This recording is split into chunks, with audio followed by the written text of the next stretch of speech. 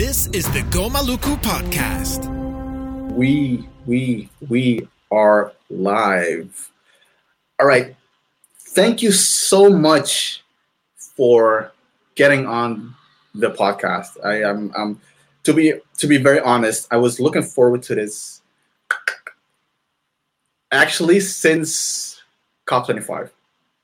Oh, wow. Thank you. Yeah. Because I always have this imaginary list in my head when I meet people, like, oh, that would be so much fun to have that person on a podcast, and there's deep dives, long conversations, and obviously pandemic happened and I had to do other things, but now I'm picking up these long form conversations again. So it's not that I have been looking forward to this for weeks, but actually for months. Actually, no pressure at all. I don't want to put any pressure on you. But thank you so much for how are you doing? I like life, pandemic, obviously. How are you doing? Oh, I'm just fine. Just fine. Yeah. Life is great. I can say that the pandemic has. We don't see that up here, you know. Obviously, yeah. No, we don't have the lockdown, so life is great. Actually, lucky you. Seriously, lucky you. Like I'm in what's Amsterdam, obviously, and we have full lockdown and a curfew as well. So after 9 p.m., no one is allowed outside. But yeah, I don't actually want to talk about it because it's already frustrating how everything is going on. And I understand. Yeah. So it is, pretty. All right. So for people that don't know, COP25 was in Madrid at end of 2019, and it was supposed to be in Santiago. Was supposed to be in what were you? Because I remember at one point we were at the caucus meeting, and you walked in with like cameras and everything else. Oh yeah. Mm-hmm. And were you? Because that was in Madrid. Were you already planning on going to Madrid, or like were you already planning to go to Santiago, or did you go to? We were planning to go to Santiago. And because there was a lot of cameras with you, and just explain to people like what you were, the reason why you went to Santiago. Oh, it's not Santiago. Why you went to COP25? It was because of I'm in the reindeer husbandry. My family is, and our district is fighting against this copper mine, and the case is really big. So there was this documentary team who contacted me because they were interested in the case, and they are actually making a documentary about our family and our reindeer husbandry, and obviously me then. So, and they wanted to come with me to COP25 because obviously the climate change action was a big case in 2019. And, So, can you explain a little bit more about that case? Because I think not a lot of people know how the case went. And I think it sets the context a little bit more about like why you went to COP25. Yeah, well, I'm also working at the Sami Parliament, and obviously the Sami Parliament in Norway are engaged in these cases with reindeer husbandry against extractive activities in the Arctic and Sami areas.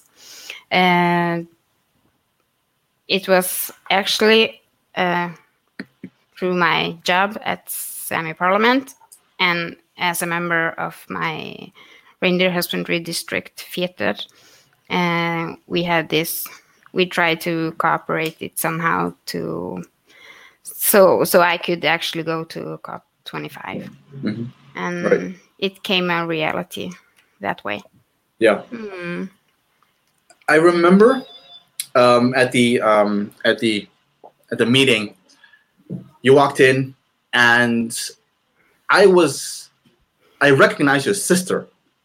Oh, yeah. Right, because I knew your sister. Yeah, Reniel. So I was like, she looks like a lot like Reniel. So I texted your sister like, I think there's this doppelganger over here. Like, I don't know what's going on, but like she looks exactly like it. So I said like, almost like stalker wise, I sent her a picture of you. Like, all right, this is. I got that picture. You got the picture too? Yeah, I got it from my sister. And I was like, what? How did you get that picture? So yeah, it was. After a month, she told me it was you. Yeah, and probably I had to tell you as well that it was me. Otherwise, it would be a really weird thing to do, taking a picture like stalker wise, and then not say anything. But yeah, so that was my first impression, and then you did a lot of things at COP25. You did. There was also like this. Like I always measure people's when people go to meetings like COPs like. The amount of work that they do, and I always measure that by like always walking around, you know. And then there were a lot of indigenous peoples, but not many people were really like doing a lot of work, you know. So you were doing a lot of things, and I've also heard a lot of things, obviously. So yeah, was it helpful to you? And was it your first COP, by the way? Yes, it was. It was my first COP. And obviously I had our case, reindeer husbandry case. So I had a lot of meetings because of that. And also I was a part of the Norwegian what do you call it again? Delegation? Yeah, no. Oh, sorry. Yeah, but a part of the Norwegian delegation for the extractive activities. So I had a lot of meetings. It was running, and actually, when I think about COP25 now, it's like I'm still seeing these faces, and I didn't meet her. But how? What was what? I can't remember the occasion. So, yeah, it was a lot of faces to recognize, and I'm really bad at remembering names. So I can only see the face, and it's like, I know him, or I have seen her before, but I just you know. So it can be a little bit embarrassing in other situations because I can say like hello, and then again, who are you? Yeah. Yeah, I had this once, several times actually at in Madrid.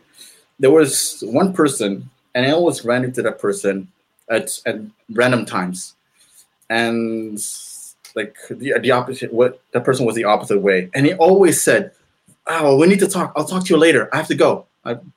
Okay. So every time that we ran into one another, because I'm on my way to a meeting, and he is on his way to a meeting, he says something along those lines. I need to talk to you. Let's catch up. I'll send you a text. I thought, all right, cool. Waiting for the text the whole day, nothing, absolutely nothing. And then he, the next day, he sent I ran into, like in the evening, ran into him again. I was walking to a meeting, and he was walking to some place. And he says, "Oh yeah, I got your text. Thank you so much. We'll talk later." I'm like, I don't know. I don't know who you're texting. I don't know who you think I am, but I'm not the guy. So I was like, you know what? Fine. I'll just let it go. And that went on for weeks, for 2 weeks. Like every time I ran into him, like it was the whole that whole confused. I was so confused. Like, all right, who do you think I am? At the end, did you ask him at any point?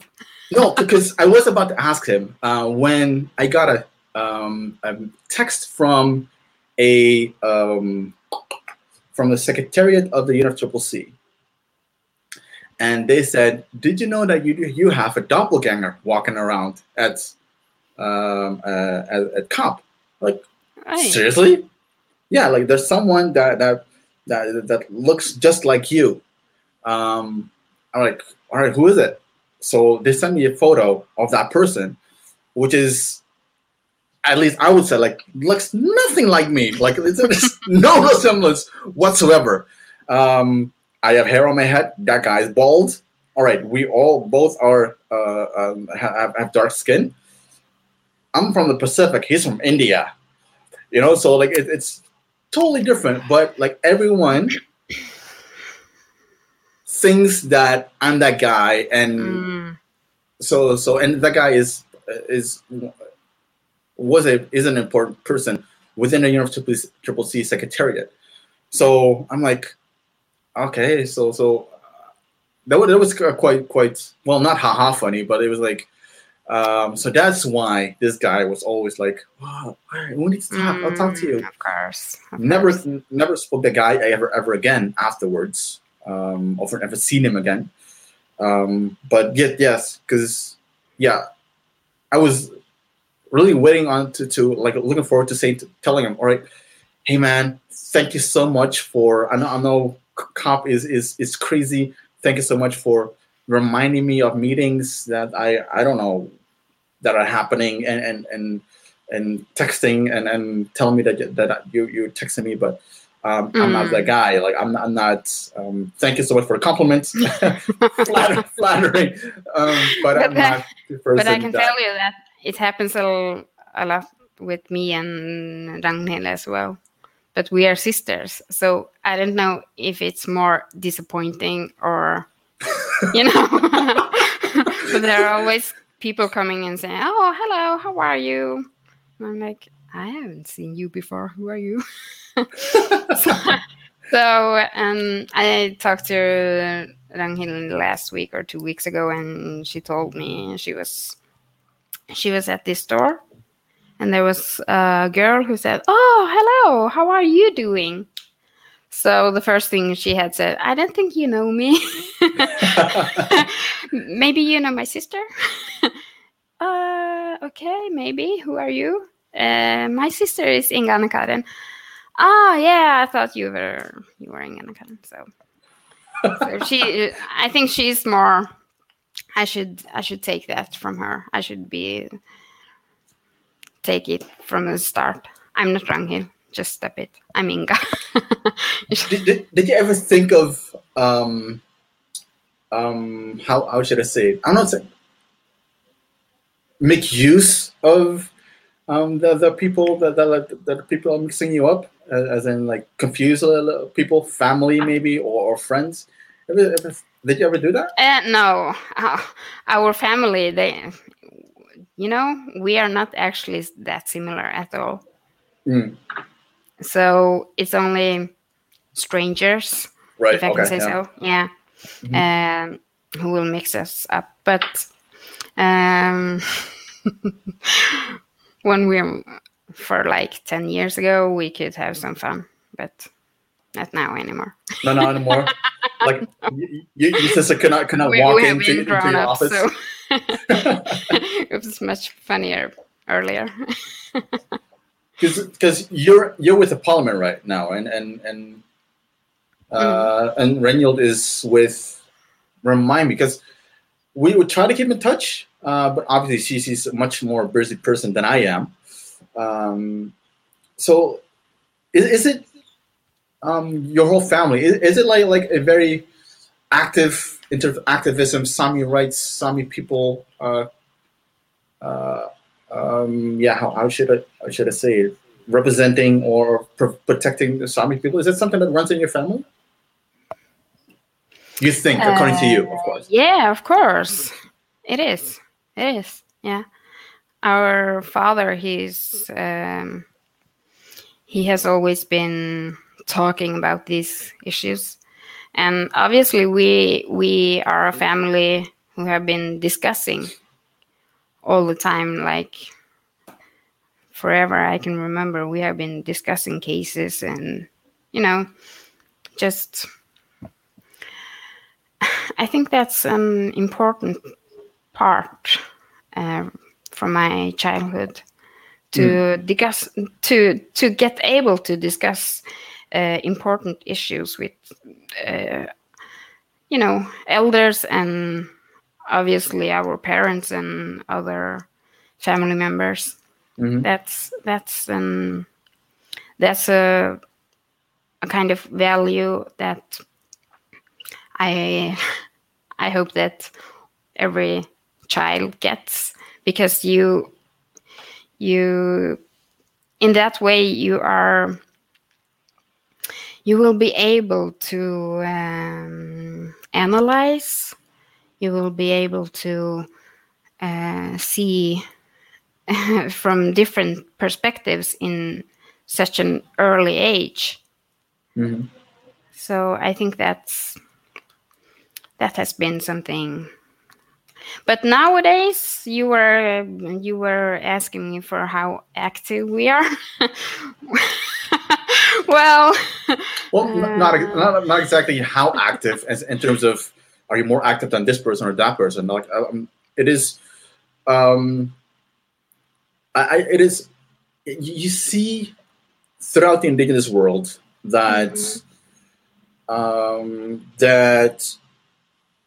there's if there's a someone that is in politics or in activism, United Nations, EU, whatever, that is not just that the little sister, but it's also like the sibling, the brother, the father. Yeah, So that's true. Like it just, that's what I gather actually from if I observe the indigenous world, that it's not just one person of the family, but it's something that has been now, like you said, like from early age on, like it's been discussed at the dinner table, and not really like very how is it, like very technical conversations, like, oh, this is this law, this regulation, that, but it's more about when was that described? Oh, like, can you not describe, but as in a conversation? Was it at the dinner table conversation, or just in? Because for me, it was not only dinner table conversation, because it gives people the idea that it was just only at dinner tables, but it was throughout everything. That you had a conversation about activism, about seeing things of, when you see things of injustice happening, that you all around the world, that you link it directly. All right, this is happening in our we can just be too.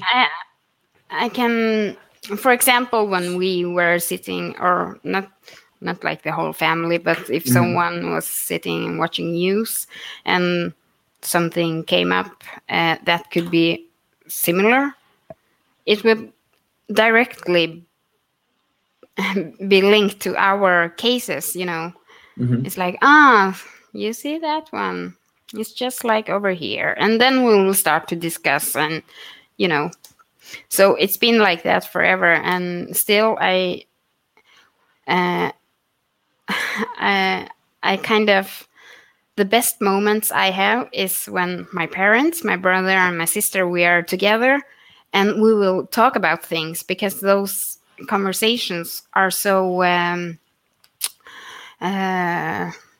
engaging and gives me a lot. So I'm kind of always thirsty for those situations we can sit down and talk about things and discuss cases, and that actually gives me a lot of motivation, and more and often I'm thinking like, I wonder how they would argument against me now. My family. What kind of arguments would they have? Oh, okay. Yeah. Yeah. And so I'm always curious about these conversations, early childhood, I would assume as well. Did that, what was the experience, or when was the conversation that triggered you to go deeper into it, to commit to a certain way? Because you're now in Parliament. Like when did you make that decision for yourself? I was like, I want to do something with it, or I want to be more active in it. I can't remember any special moment, but it has been, for my family, we have had this cases with the mining, obviously, for the last 15 years. Mm-hmm. And then we have power lines right now. And earlier we have had some cases with windmills. So it's so personal, It's my dad, who is over 60 years old, and, he can't manage how to use internet and emails, and, so it kind of, I just felt that I'm responsible as a member of this family, as a member of our SIDA. We just work together to find solutions. Mm-hmm. So it's a surviving of our reindeer husbandry. Yeah. That's mainly why I'm. Why you do what you do? Yeah, exactly. Yeah. Can you explain a little bit what SIDA is? I know what it is, but I can imagine some people don't. In reindeer husbandry, we are like groups together, and it's the extended family. My father and his brothers are working together, so it's like my grandparents' children and grandchildren is one SIDA for my part. So it's always like a cooperation of family. That's a SIDA. Yeah. Yeah. There's I read somewhere someone argued in a positive way that the SIDA is what can be described as the traditional indigenous governing structure of the Sami. Yeah. Do you agree? Do you agree with that? I agree with that. Yeah. Yeah. In reindeer husbandry, we have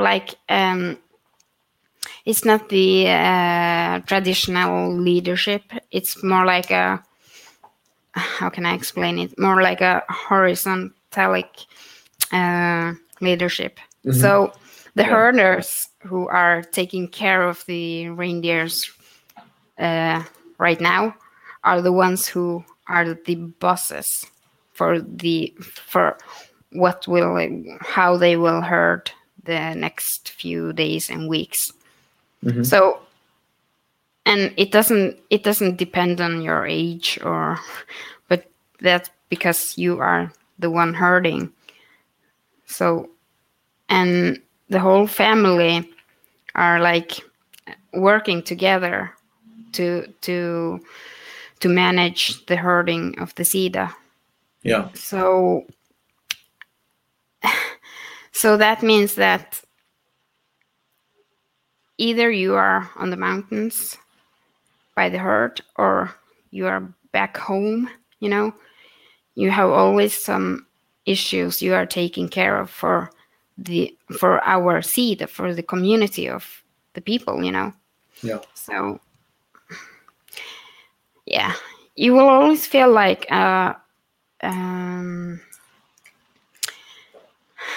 important member. Mm.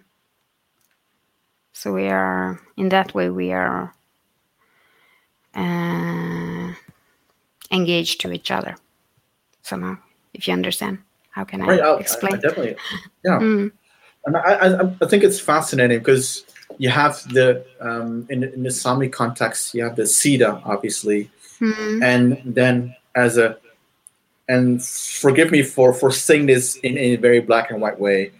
You have on top of that you have a layer as in like the Sami parliaments, you know, like you have the or the Norwegian side, Swedish side, and the Finnish side obviously, and I think it's super fascinating for a lot of Indigenous peoples all around the world. Not only the parliamentary system that the Sami have in the respective sides of Sami.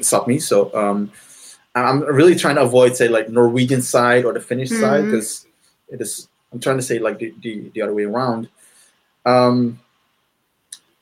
So it is something, and what I've learned throughout conversations with and interviews as well with Indigenous people is that a lot of people are looking in a certain way looking up to the Sami, as in the Northern Star.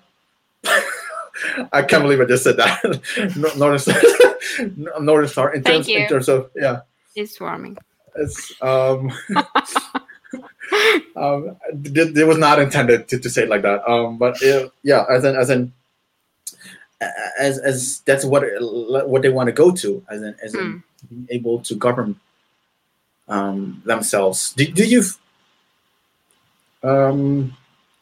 what made you go into, because you're working for the parliament now, and yes, I'm working in the administration, but I'm not a politician. Politician? No, definitely not. Because I'm not saying that you are a parliamentarian.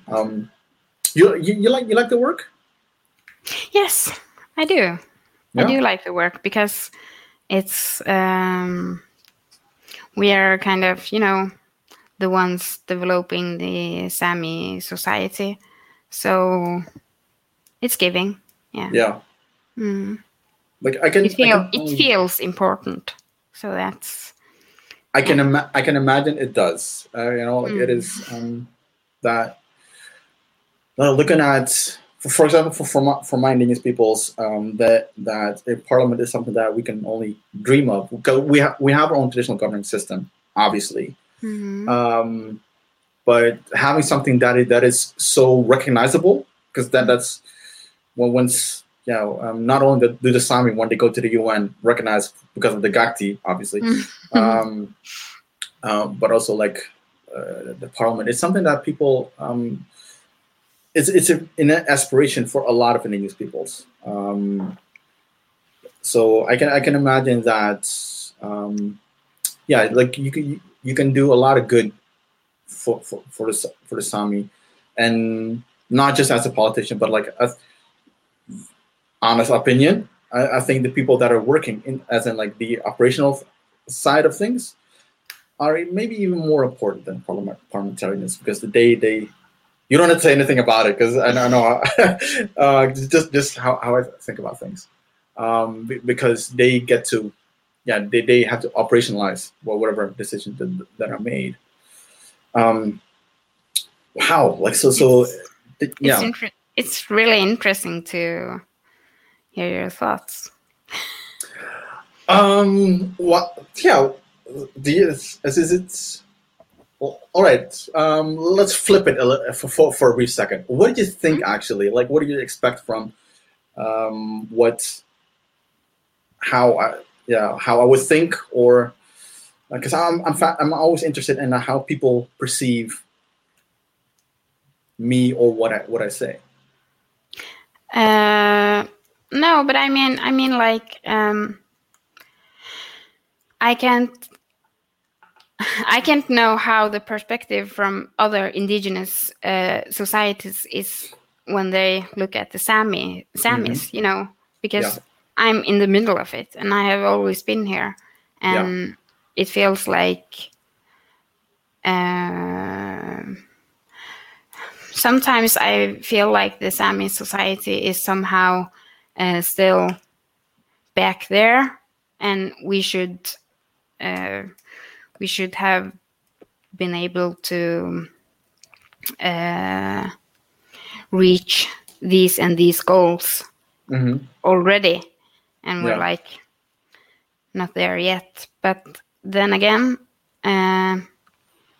we have managed to do so much in just last 30 years. So much development for the Sami society. So it's a little bit difficult to understand how it looks like outside, if I can say so. Right. Oh, okay. Yeah, I'll get it. There are two reigning thoughts. No, I won't say reigning thoughts. There are two thoughts. One is what I just now described as in the Sami being having a parliamentary systems, also known as a parliamentary council as well, or at least building it. So there's a lot of people, Indigenous people, that are looking to that as inspiration, as a model, as in like, wow, this is something that this pie in the sky. This is what we wanted to achieve as well. And there was a time, I don't hear that now as much as I heard it like a couple of years ago. That was when Indigenous peoples were some Indigenous peoples, because this is definitely a minority within the Indigenous movement that saw the Sami as with a lack of a better word, and these are not my words, but these are the words that people use to describe the Sami as sellouts. For reasons beyond my comprehension, obviously, because it is trying to judge a people's without knowing the full context of a people's in general.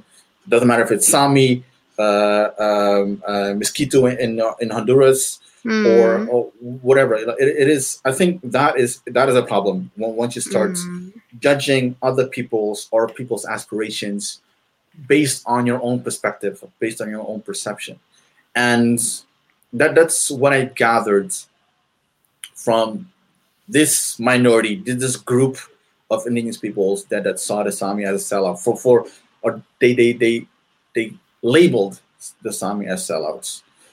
I don't. Maybe it has something to do with, and by all means, comments on it in any way, shape, or form if you want. There was. I remember that there was a someone said it because the Sami were receiving funding from the governments, whereas other Indigenous people did not receive funding from governments and everything else. And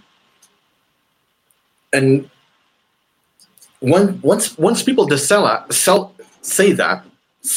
actually they're selling it. To me, the first thing the first thought in my mind is you're an asshole, because part of my language, because you are, like I said, you are judging peoples for you have they're projecting something on an ideal image on the people that they want to be themselves, and to see other Indigenous peoples do it or thrive in a way, and they get judgmental. We're like, oh yeah, you guys are sellouts because you're doing this, you're doing that. So those were the two. If I would have to like put it in numbers, it would like 95% was Sami, you're great. When you do the yoik and everything else, you guys are doing amazing. Yeah. In terms of international politics, like really have to hats off to the Sami, definitely. And there's this small minority, like 5%, even less than 5% actually, that sets something as we're basically being assholes. That's what I'm trying to say. Yeah, but in a way, I can kind of understand if you are indigenous in a country with 30 million other the minority is so small, and the governments will never kind of care for the indigenous peoples, and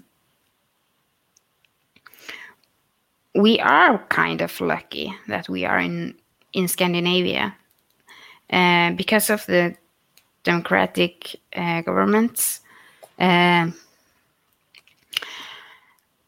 obviously in Norway we have wealth. I don't think it would be the same situation if Norway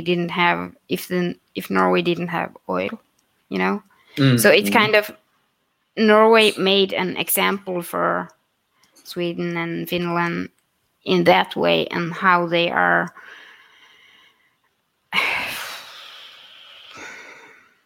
how can I say, taking the Sami serious. No, yeah, I will. Yeah, but of course, we have still a lot to fight for, and that's really, and that's the problem, because we have the funding from the government, but still we don't have really access to make our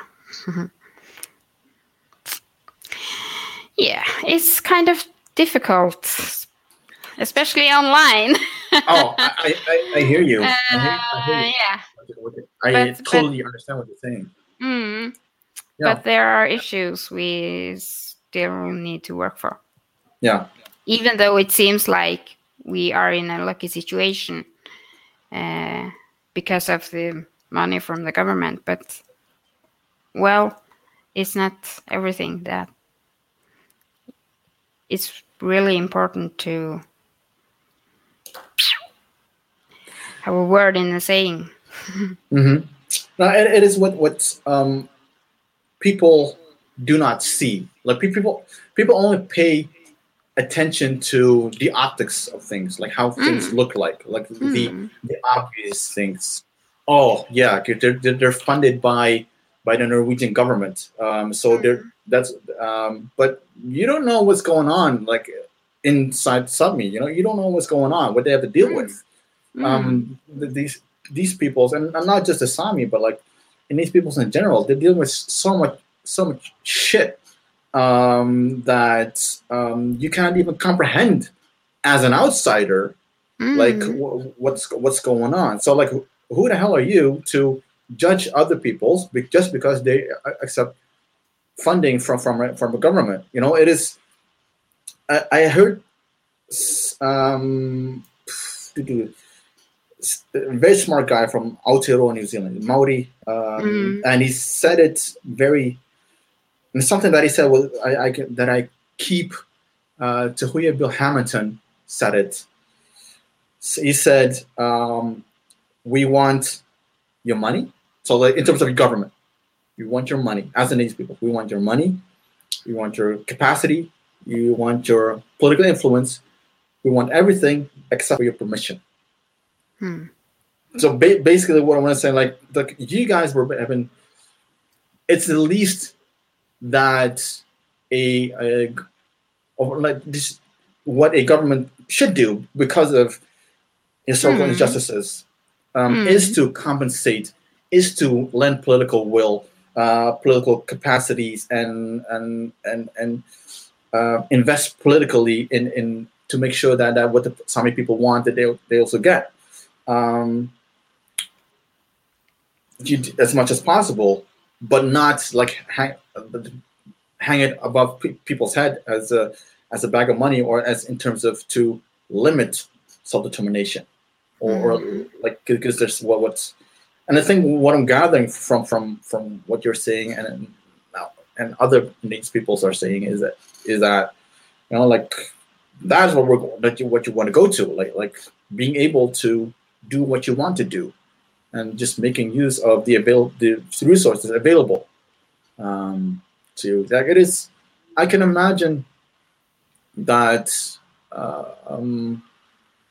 being a little bit I won't say called inside, but like knowing a little bit. And I don't claim to know the whole everything within the Sami community. I know a little bit, but enough to know that there's more to it. There's more to it than the optical side of things, than the and people also need to understand, like, and what is it that not is it, but that the level of support, funding wise, political wise, is different across the countries, right? It's not just it's different, of course.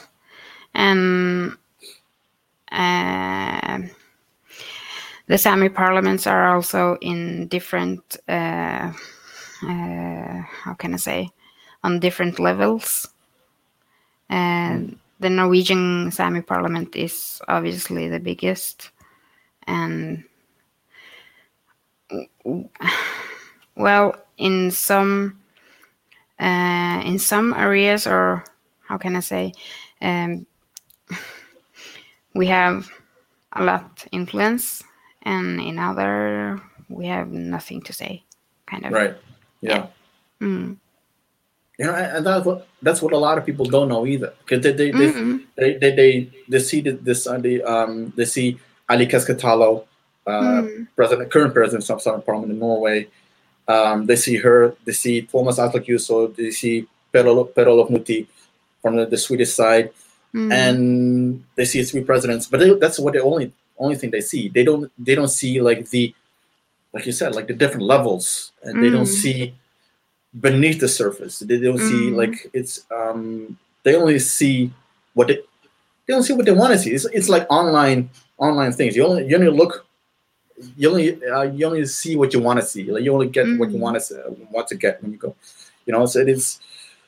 I don't know. Is it? It has something to do with because this with current world being primarily online and only judging people by what they post, what they do not post. I don't know. Yeah, the online world. You like it? Well, of course there are benefits, but There's the a other but. hand, there's a but. I kind of have this frustration over people are always online. Okay. So it can, in some situations, it feels like there is a pandemic of online addiction. Nice. I'm gonna write that down. Yeah, so I would really encourage everyone to just log off more often and do some thinking by yourself. And because of course you always get so many perspectives on social media, in newspapers, in Netflix, wherever you are online. But in the end, it's so important to actually think for yourself and kind of make your own opinion about things. And somehow get yourself in action for your opinions. And that, I think, the constant online situation makes you a bit, I don't know, stuck with your opinions, and people don't actually understand that all that networking or whatever isn't going to make you all the way. Yeah, of course you can get so far, but that little, you have to do it for yourself. You have to do something to get there. Yeah. So yeah. Yeah, definitely. Like online, it only gets you so far, but like the last parts, the most important part, I would say, the face-to-face interaction. Like this is face-to-face, but not as face-to-face as actually being in the same room. Yeah, That is the most important part, to build connection, relationship, and then that is what's like people. And the problem with online right now, the internet right now, is you get what you look for. So you always like. So if you want to find something that about, I don't know, something negative. If you want to find out something negative, Google it, and you will find something negative. And Google is so smart that it thinks, all right, you want to find something negative, so I'll give you everything that's negative in the world. Yeah, of course. So you're staying in a circle.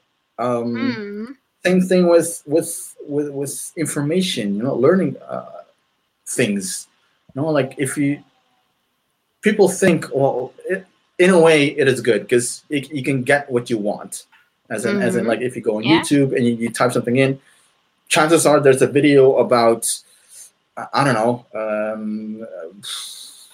how to ski with one leg, for example. I don't know. Like there should be a video on it, or as crazy as how to make a monkey ski. Like I think someone has tried that. Chances are there's a video on YouTube, or even a tutorial on YouTube on like how to do that.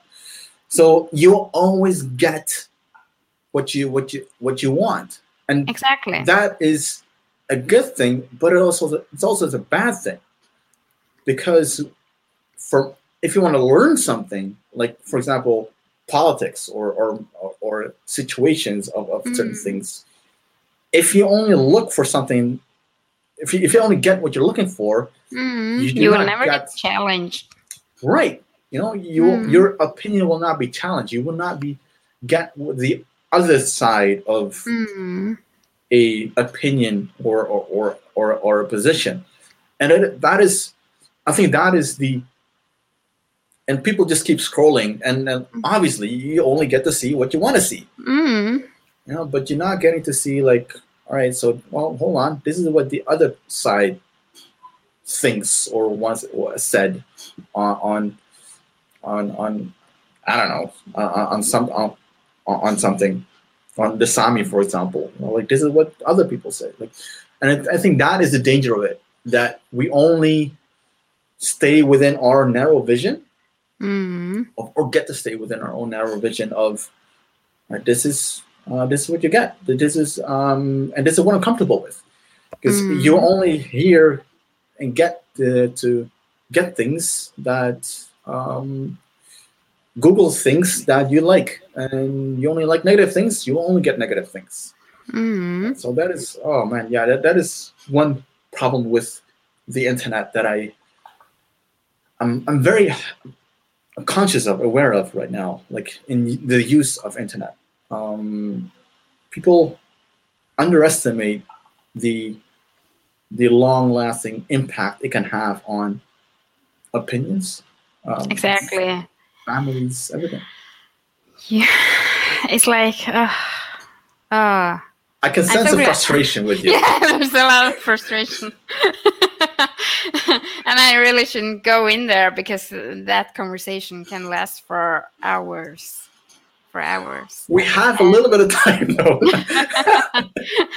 No, but say what's on your mind. But, I would love to. But you know, if I can just have a conversation with my grandfather, who is 80. I can't even remember, 87 years old, something like that. And he obviously he don't have any social media accounts, and he barely speaks Norwegian. He only speaks Sami. Yeah. But I can get so surprised about how much he has been, analyzing and thinking about things, and he almost have a thought that is ahead. Whatever you find on the internet, he's like ahead of that. It's like, yeah, I've been thinking about that too, but have you wondered? He's always challenging your thoughts more than any website do. Yeah. And I think that's because he has always been in situations where he actually have been thinking for himself and discussing with other people who maybe are who don't share his opinions. And when you once get that skill, you will be so skilled. Yeah. And you will always find a way through the discussions or the solutions will be so clear if you just use your own thinking for more. Yeah. Your own head. It's the answer. There are so many answers. Yeah, but it's so crazy, right? Like the convenience of this thing. Of I don't know. And this is even more crazy. I got 2. Oh wow! Yeah. Yeah, I know. I already have difficulties like maintaining one, let alone 2. But yeah, it is. The convenience is something like, because in that sense, I'm really envious of your grandfather, as in like he's still in this state of mind of all right, let me think about it. Whereas we, or not we, but like the rest of the world, the younger generations, and the vast majority of it, say like, oh, let me Google it. Totally different. And the funny thing is, if you look carefully enough, I think just how I think about it. If you look carefully enough, you will get to the same conclusion as your grandfather. The only thing is, yeah, you'll have to like type it in, Google it, and then, but like, it is so much.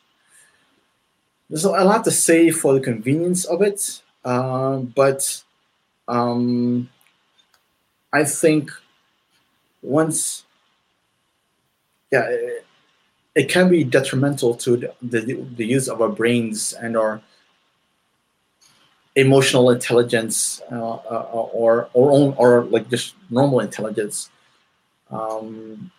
if we don't use it more often, as in like thinking and having just normal conversations. I think that can help a lot. It is. Yeah, it does. Instead of reading. Or whenever Instagram or Facebook is getting boring, just get out, go for skiing, take a walk. Yeah.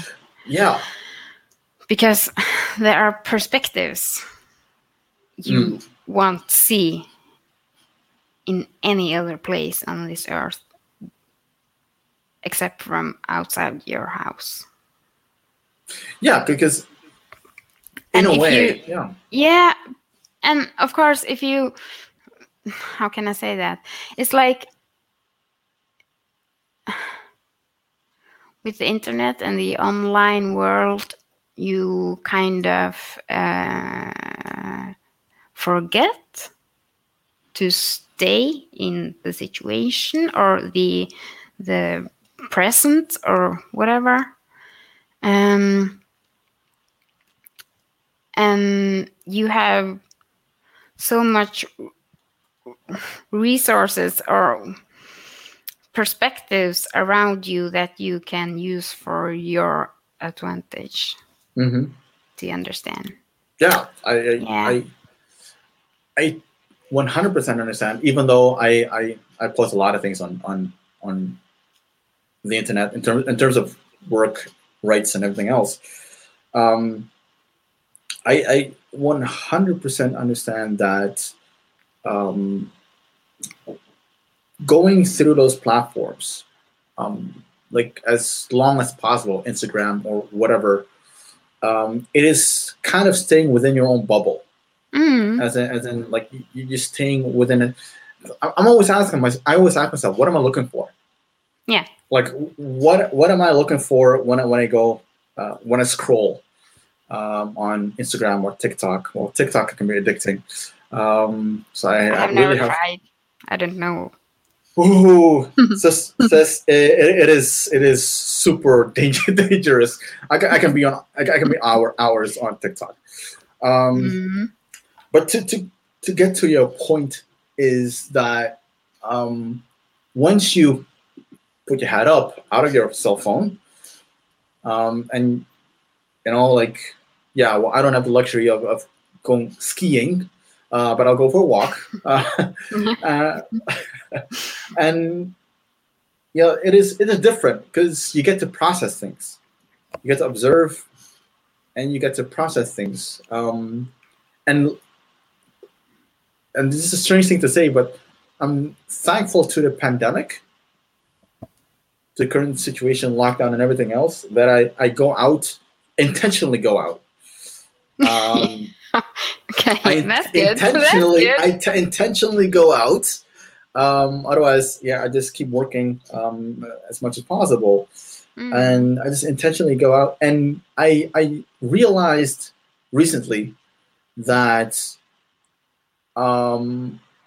it gives me clarity. You get clarity of thoughts. You get to process things. Maybe breathing fresh air can help as well. But it is, yeah, that you almost. It's not saying that I'm not trying to say that you have to like abandon it, but you have to find a balance in it. It's not balanced at this point. No. People are so much into the phones, too much into the phones. Too much. Right now. But I'm thinking the generation behind me. Mm-hmm. Those teenagers now. Okay, maybe they are really addicted to the internet, but maybe the generation after them will somehow be able to balance themselves, and they are even more curious about the present and the life offline. Yeah. I read a study on Gen Z, that's so the generation after. So like we're millennials, so after this is the Gen Z. It's what they call it, and like the principles, their the values in modern society, like how they look at things, and it was quite interesting that yes, they are very much they grow up with social media. They grow up with these iPads, MacBooks, and whatever in front of their eyes. So they're very much native to it, as in like they can use it to their own advantage. What surprised me the most, well, not surprised me, but what I found as like what you're saying, like oh thank God, so it's not a lost generation. That they are now so much more into values, and so not much about like, so they really care about what's going on in the world. So in that sense, it puts gives me a little bit of hope. That's what it is. Gives me a little bit of hope of, all right, yeah. So that maybe our generation fucked it up a little bit. The superficial ones. Yeah, like get the blame for everything. We're blamed for a lot of things. At least the generation, not everyone, single one of us. But like it is, it gives me a little bit of hope that that we can come out a little bit better. Actually, the next generation will have it better. I don't know about the circumstances though. I don't know what kind of world they will live in. But at least they have their some sense a perspective that is a value of how a society should be, that gives me more hope than about like how other people perceived our generation or generation before us. Yeah. So it is, just a study. Like I don't know why I read the study though, but it was interesting. I read very strange studies. So Gen Z was one. So that's how they call. That seems interesting. Maybe I should go online and look up.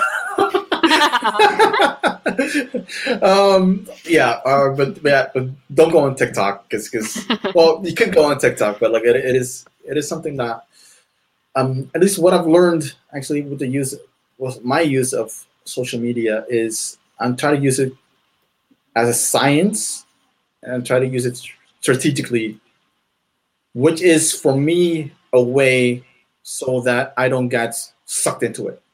Yeah. That I don't spend hours on those platforms looking for. It's like a refrigerator, right? When you're hungry, you just keep looking. Oh yeah, there's nothing.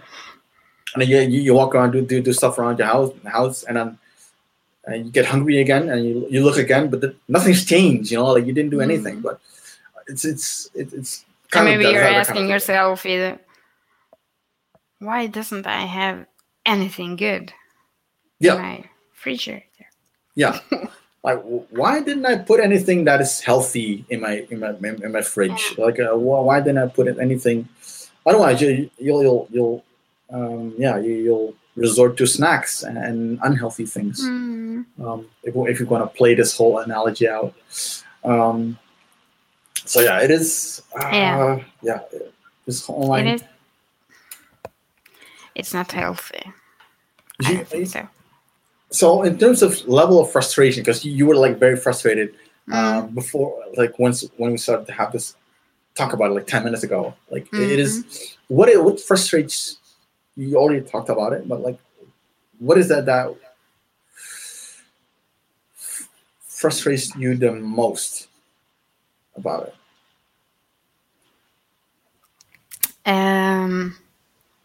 About the online addiction, whatever. Whatever. The lack of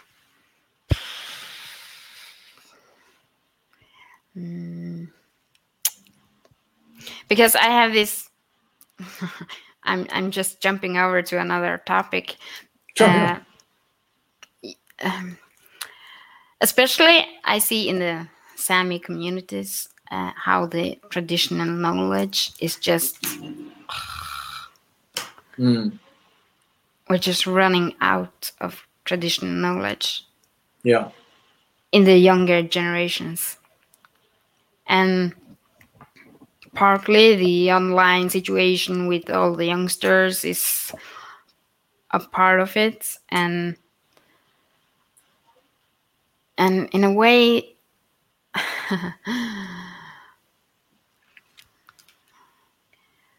I know for myself that just I have been so lucky to I'm able to do the traditional duchi, that my grandmothers and mother have taken time to actually learn me.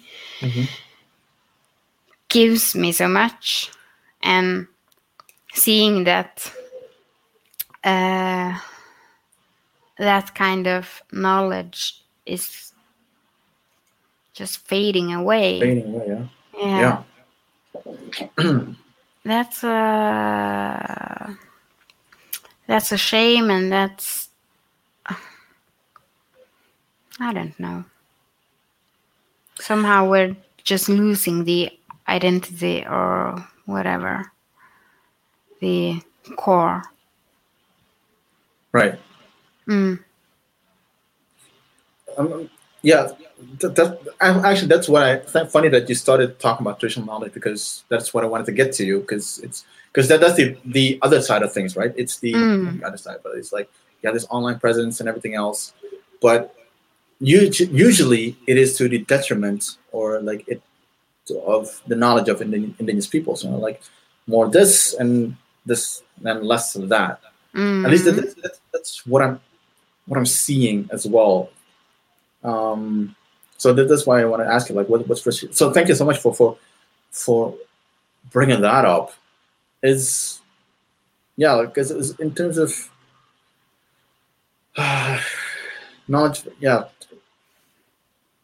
our knowledge is it's something that is part of us it's part of us is our identity, right? It is. It is not just like as in what a science that you can put something outside of yourself that you're doing that's practical. But like our knowledge is like, it's part of us.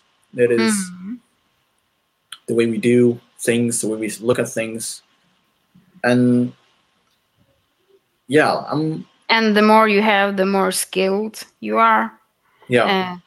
And when you're really skilled, then you always will get better results. And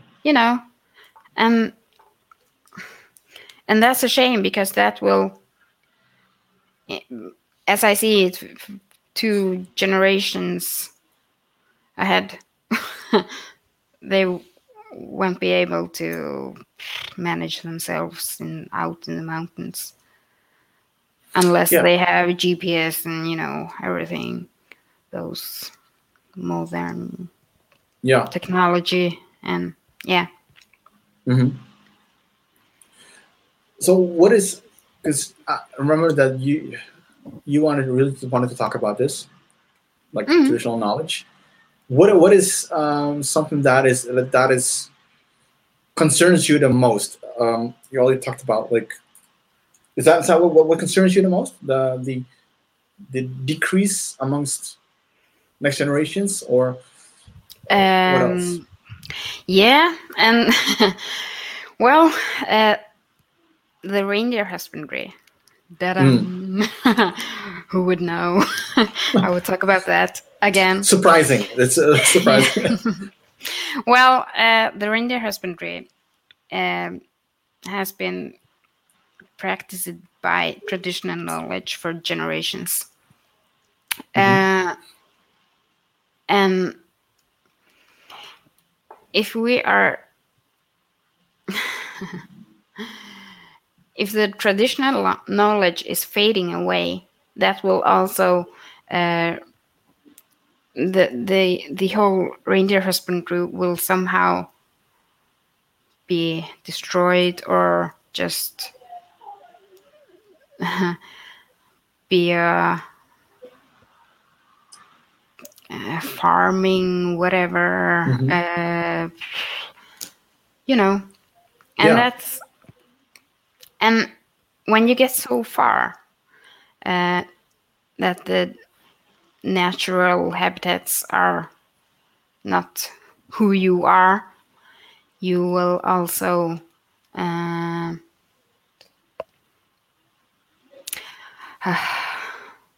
there are so many parts of this. I can't even make that in one whole package to explain. But can I ask you though, what because when it comes to reindeer husbandry, like how does that go? As in what does it all entail? Because I think that's can be very interesting. And also, and then I think if you explain that, I think people will understand like how much of an influence or elements the knowledge of indigenous peoples is as part of that. So yeah. What is reindeer hunting? That's like, what do you do as a reindeer herding? Well, yeah, you have a herd of reindeers. Let's get there. Well, and you obviously you don't just have it. You somehow have to work for it. So when you're working for it, you will be born. I will be born. Okay, I'm a baby now.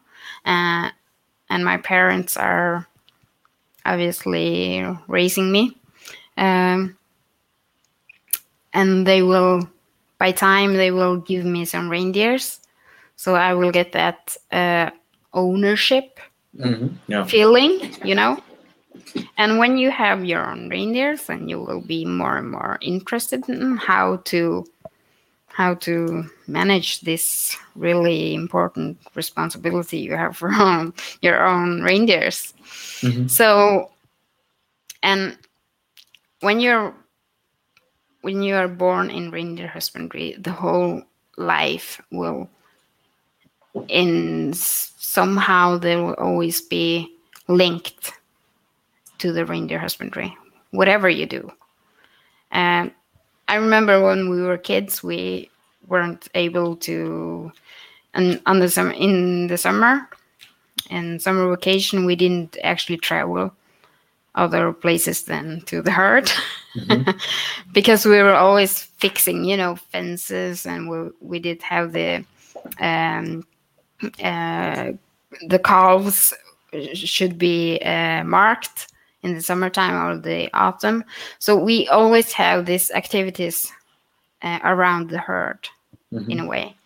So that's the life. And through the seasons we are moving with the herd. It's migration from summer areas to winter areas, and that's the circle of life. Yeah, right. It's always, and then you have to be able to connect yourself to be, because since you are attached to that already, then you have to get skilled in what you are doing, and you will always, of course, be learning by doing.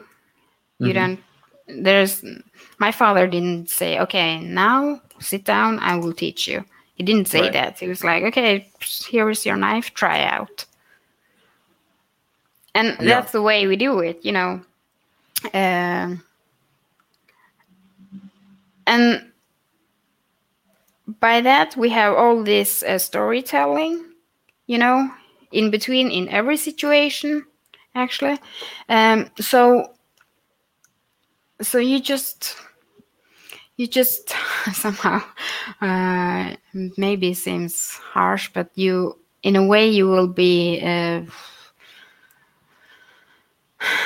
how can I say?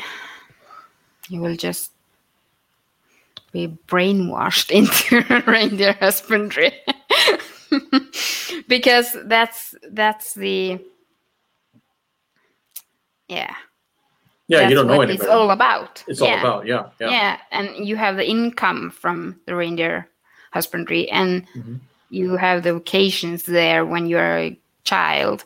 I remember I had this girl in my class, and they were traveling to Thailand in Christmas times, and I was like, how can you do that? But shouldn't you also go to your winter cabin? And she was like, no, but I don't have a winter cabin. But how can you? Oh my God. Think about if my parents, if someone came and said, you have to go to Thailand now, I would be so stressed about that, because then I would have to say to my father, you can't do that. How about the herd? Have you think about, And when you are a child and you are already thinking like that, that means there are some values you are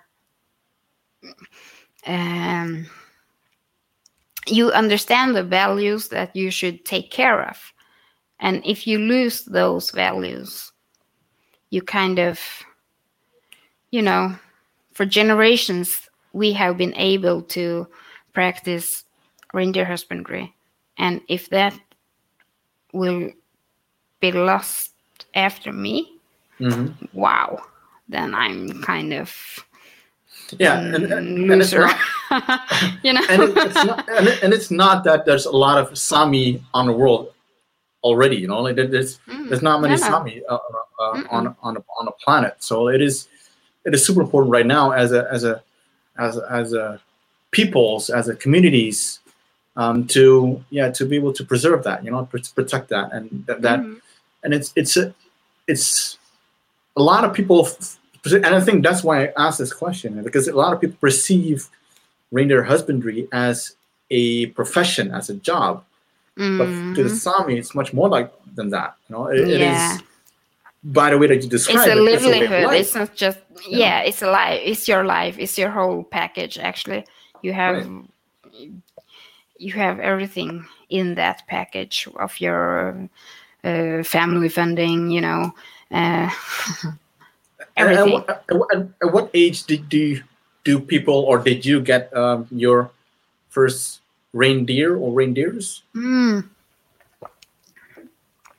Maybe, I don't know, as a baby, 3 years. Yeah.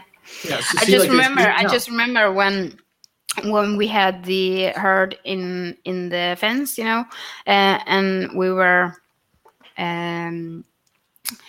were supposed to mark the calves, and then my father points out, Inga, can you see that? That's your reindeer.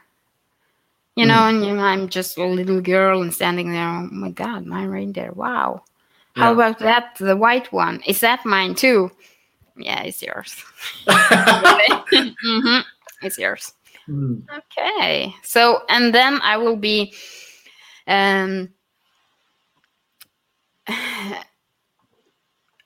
Then I will kind of start to search for my own special, because we have these special marks on the ears.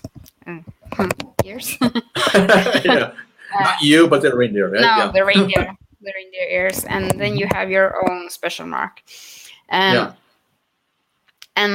as a child, you will start to search after your mark then, because one of those are mine. So which one is mine? And did you create your own mark, or is there something that you have a personal? You have a personal mark. And you just come up with it, or is it something that goes through a certain, I don't know, pattern or process? My mark is very similar to my father's. Okay. And my sister's mark is very similar to my mother's. So. Okay. So the system is like your family has your own. How can I say the big? It's like a theme. You can see, okay, this mark has to belong to that family. Yeah. And then you have small changes, and your small sister changes. Interesting. So your sister has her own reindeer as well? Yes, she has. I should get her on the podcast too. You should. Yeah. You should. I'll probably whenever this is done, send her a text that she should get on the podcast too. We finally get to talk again. No, it's fascinating. The whole reindeer husbandry, if you call it husbandry, it's more as a way of life. It's a thing by the way that you livelihood. It's by the way that you describe it is as much reindeer is as much as a sibling to you as Reniel is a sister to you, because it is part of you. But I couldn't imagine that I would eat my sister. Oh, yeah. I eat my reindeers whenever. Yes. True. Yes. Sorry about that. Yeah. I did have reindeer meat though. And it wasn't Karasjok, and that was Oh, amazing. Yeah, it was. I was in. Yeah, I was mostly in Alta when I was in Sapmi, Alta, and then we took a bus drive. It's a long bus drive from Alta to Karasjok. Holy shit! At least in my experience, yeah. scenery was amazing though. Not for me. I think that's just It's peanuts to you guys, I believe. it's It's peanuts. nothing. But then again, scenery amazing. And then we stayed at this hotel near the parliament. This Yeah. like a small Like a Simon hotel. motel. Yeah. And then outside there was you had to go down somewhere, and some kind of a cabin underneath the snow, and they served this reindeer meat. It was so good. So good. Yeah, I cannot imagine it's you really eating good. your sister. Yeah, but No, I would never do that. no. For sure. Yeah. People, please do not take this seriously. This whole, yeah. Yeah. But, Well, yeah. but we have the reindeers because we slaughter them and we are selling the meat.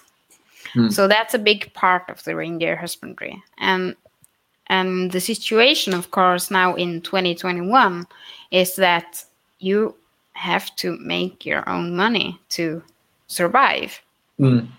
And so that means that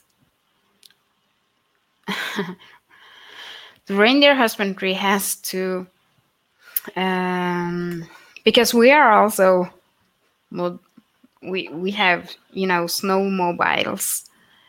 Sure. We have, it's modern.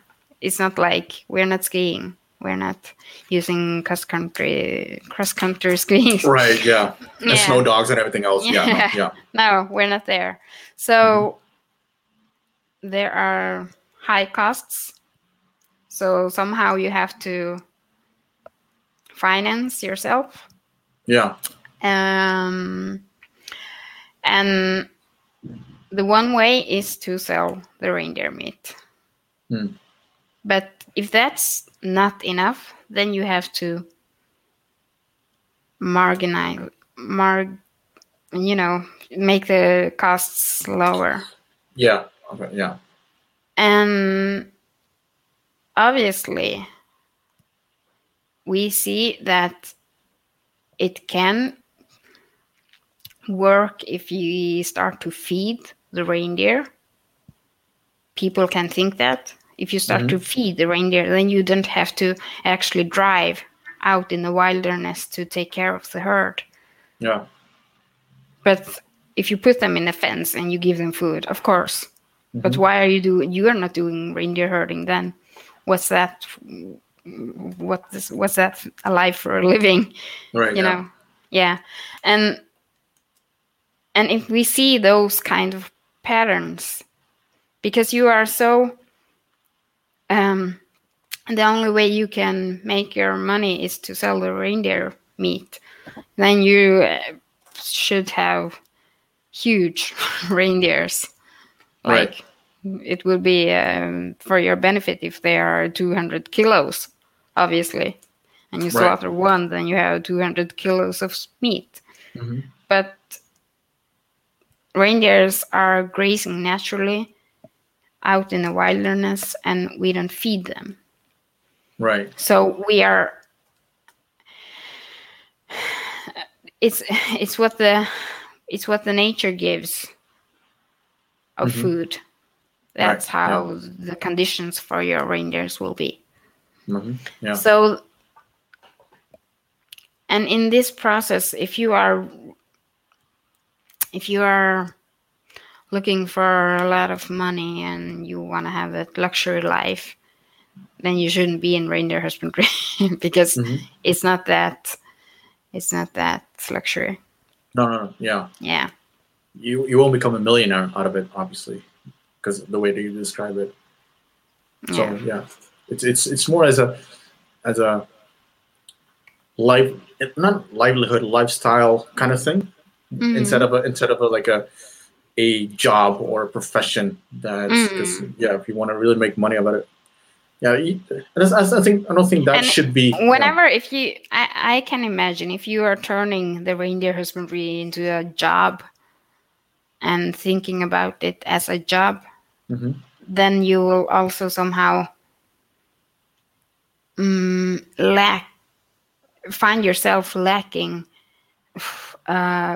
meaning with life, or how can I explain that? Well, I haven't been there myself, but I can just imagine that if it feels like a job for you and not a livelihood or a lifestyle, then you also have to put other things into your life. And what would that be? Because you haven't time for any other things, and then you will be stressed about, oh my God, my life is always a job. But if you see it in the other way, it's not a job, it's your life. Right. Okay, this is my life, and then I have to do that. I have to herd, then I have to fix my snowmobile, then I have to know how to navigate out in the wilderness, then I have to learn all these things, and I have to recognize my own reindeers. I have to be able to do so much of that. You have to gain yourself so much traditional knowledge to be able to manage reindeer husbandry at all. Yeah.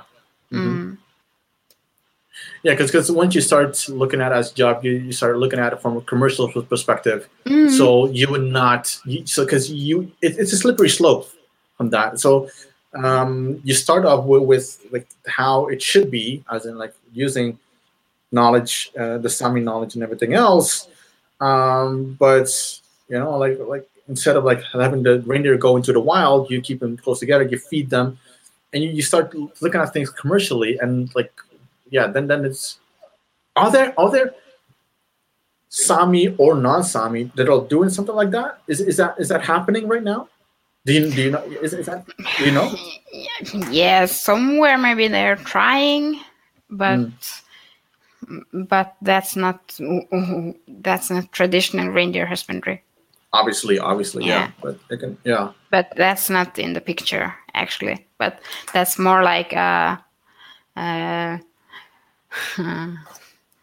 my fear for the future. Right. If it will commercialize. Commercialize that. Yeah. And in the other hand, in all these cases with extractive activity in our areas, we will often hear those arguments that, well, but the reindeer husbandry, they don't make so much money. Yeah. Why should we keep these lands for them? They're not billionaires. So what if they are using those lands? We can make so much values out of the minerals. Yeah. The Building companies will say, the companies will say those kind of things, and if you sit down and are going through all the numbers, of course, it's no doubt the reindeer husbandry would just be deleted. Like, what's the deal with this whole like infinite growth? Why people keep thinking about things like economically, so these lands in Sapmi, and it's they use it for the reindeer husbandry so that the reindeers can graze, and then the calculation is always, we can make more money out of it if we do a copper mine or a wind turbine, build a railroad through the lands, because we'll make more money out of it. Like, when do we all realize as a world community, or as people in general, as a society, that infinite growth, there is no such thing as infinite growth. There's no such thing as always wanting to expand. Like there's sustainability is something that people are using sustainability as a buzzword, but they're not using it. Like right now, they want to. It's crazy. Sustainability is all about protection, right? It's protecting something that has been working all along for the Sami, for the reindeer, for the land. So they're protecting it. And now, the only thing that people want to protect, or the government in this case, is growth.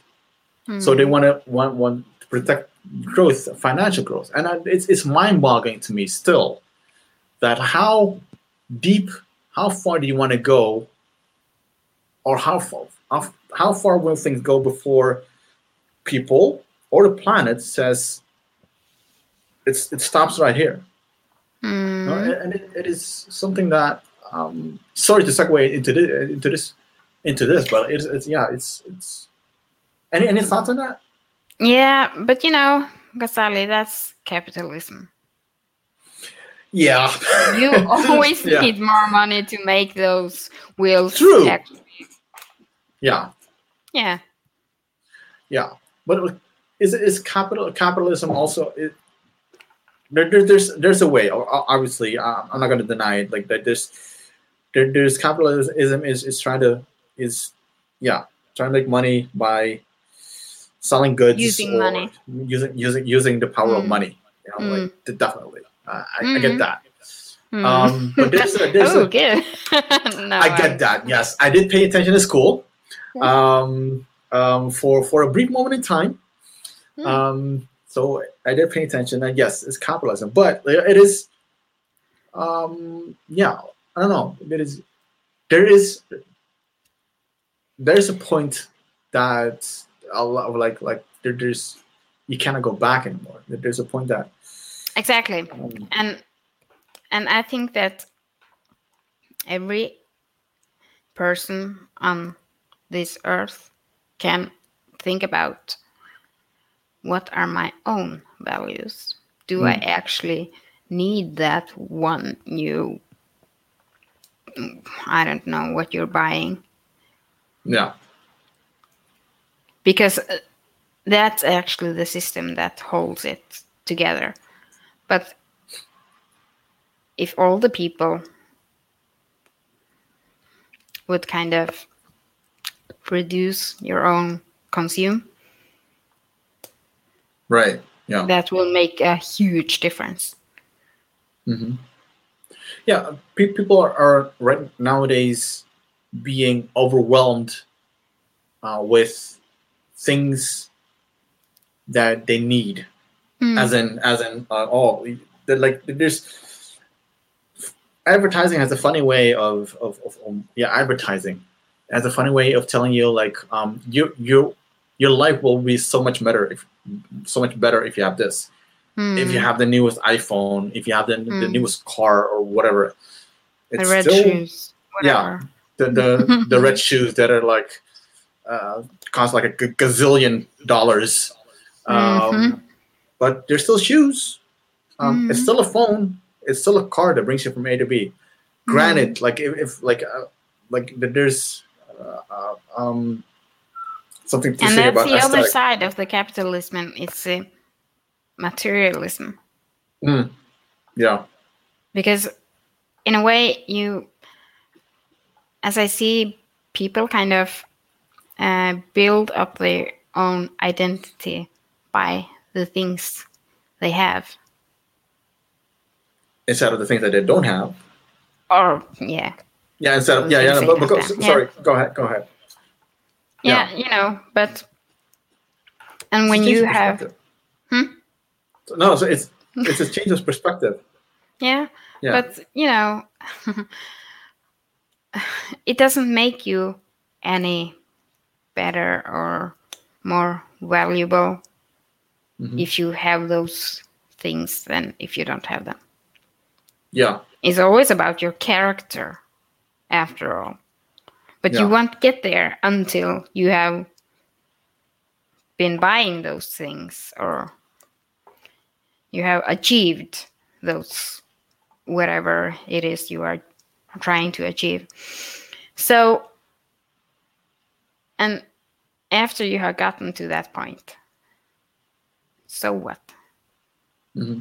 It didn't actually make any change for your self growth. Oh, Right. yeah.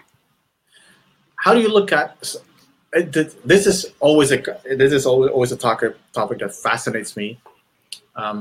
Self growth, self awareness. How do you look at it? As in, are you in the process right now, or have you gone through the process? Any thoughts? Have you got to that? Yeah, I think self-awareness is the most important thing in life you have to work for. And I don't know. It feels like, for me, it feels like I'm able to read other people who haven't recognized themselves Wow. yet. Okay. Because you can see those patterns somehow. Care to share those patterns? What, or is that a secret of? It's a secret, you know. Oh, it's my superpower. It's your superpower. Oh, Yeah. okay. Shoot. No, but I think that once you, it's not a superpower. It's just that whenever you recognize yourself. I think that when I was like from 16 to 19, you know, after obviously we had to move out for high school. So I moved from my parents in my hometown when I was 15 to go to high school. And those years were like, okay, I was still a football player and, you know, sporty and everything. So I would, of course, have those particular football shoes, or, you know, and when you are like 15 years old and just thrown out in the society, you have to start to analyze yourself or whatever, just to find your place, as I guess everyone in that phase are kind of doing. And I guess I was one of the lucky ones who didn't have to jump over to the materialistic lifestyle as I see many others are doing. Right.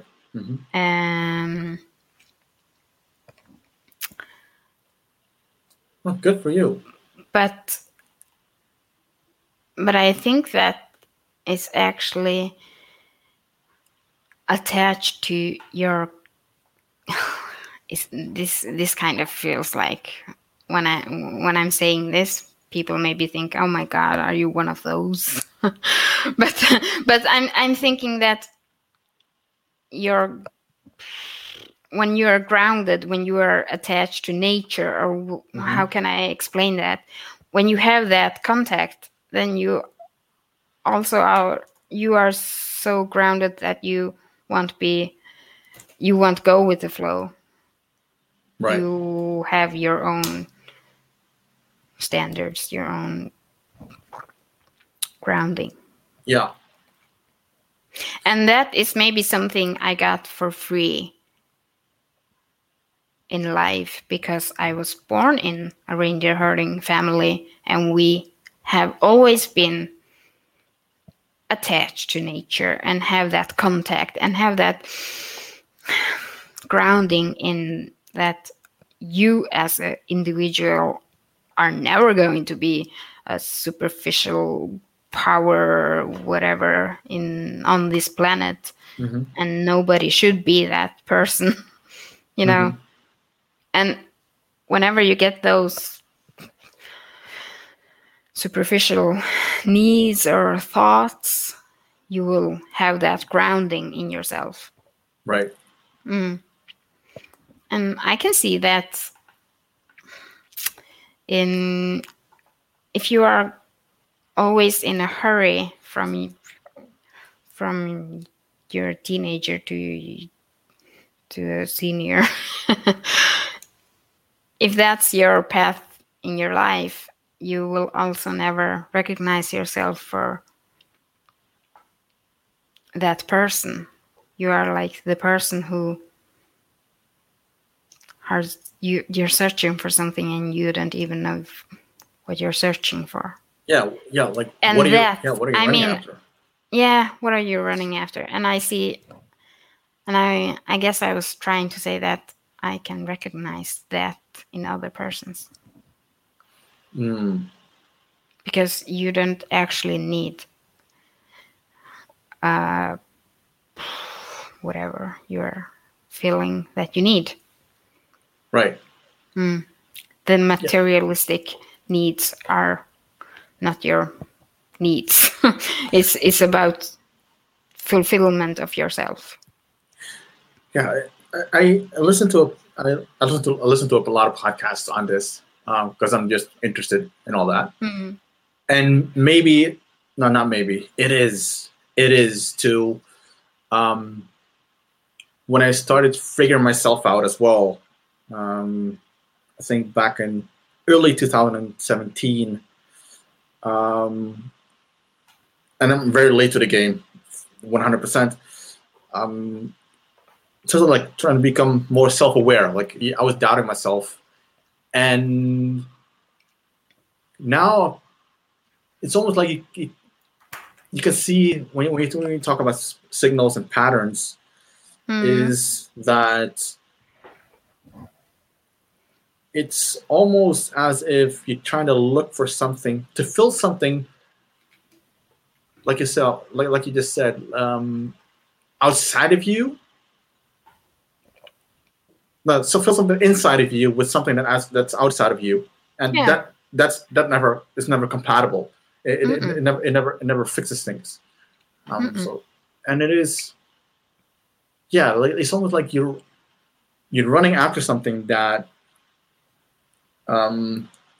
think you will fix you, fill that void, fill that empty space, and you keep running after it.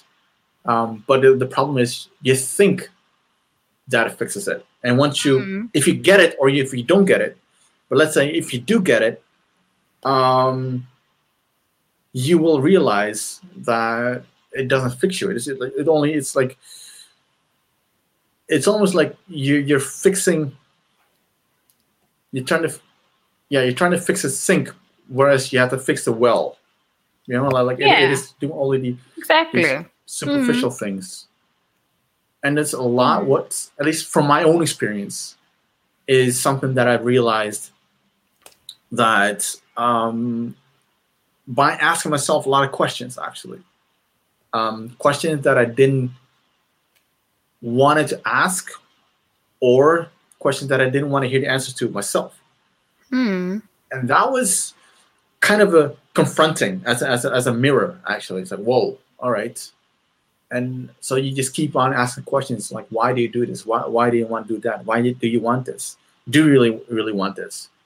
And if you dig deeper, actually, and it's people, I sometimes really ask myself, like, how many people today have really know themselves? Yeah. Especially if you're sitting online all the time, you will never know yourself. If you want to bridge to the hour earlier, I think it has very much to do with that. As in spending online, either you're looking for the perfect lifestyle, as in like, oh, I want to do that. This idea that it's all out there, that the perfect lifestyle is out there, that you would just, and by the way, and is that authentic? Is that really you, or are you just modeling somebody else's life, thinking that you that's also you? And the other side of it as well is what a lot of people do as well is throwing up this charade, like, oh, this is my life. Whereas like posting these perfect photos of themselves and food, and if that is their life, fine, like by all means post it. But like you see that a lot of people only post like the good things that are happening, and not the bad things, and that is just a very how should I say it, unrealistic display of your life. It is you're trying to put on a show. That's what it is. You're putting on a show. Like this is, and I don't know. It has much to do. I very much agree. Online has much to do with something that we're lacking inside. It's an expression of what we're lacking inside. And it is. And then you have to do some digging to actually be able to fix that. Wow, and that's painful. That is a painful process. At least from my own experience, it was painful for me. As in, not that it really hurts, but at least it showed me that I'm vulnerable. As in, I always thought that you have it's only with self-image. You show yourself to the outside world the way that you want the outside world to see you. But it is just a mask what you put on. Yeah, but of course I think that that's natural as well, because it's whenever if you break a leg, you can't sit there and feel the pain and be sad about that. You have to somehow motivate yourself to get positive and heal the leg. and then you have to focus on the positive things, and somehow it's natural to always focus on the positive experiences people have had, the happiness, or those glimpses or sparkle of goodness. And that's what they want to show the world, because then it feels even better. Then you are kind of on the road to the good spot, or Yeah. And that's my short analysis of why people don't show the not so charming sides of themselves. Right. But it doesn't help for themselves if they're not kind of open to see the vulnerable parts, or whatever is stopping the growth in themselves. Yeah. It's so, I feel sorry for people that are in constant conflict with themselves, not knowing how to get out. And there's a lot of people that are dealing with it all by themselves. I feel very sorry for those people. Like there's a lot of people out there, indigenous people too. Of course, that are dealing with this are not dealing with it. That's that. Yeah, they're not dealing with it. And just and then it's, or when they want to deal with it, they cannot deal with it because there's this whole stigma. This is what there's I don't know how is it in Sami is in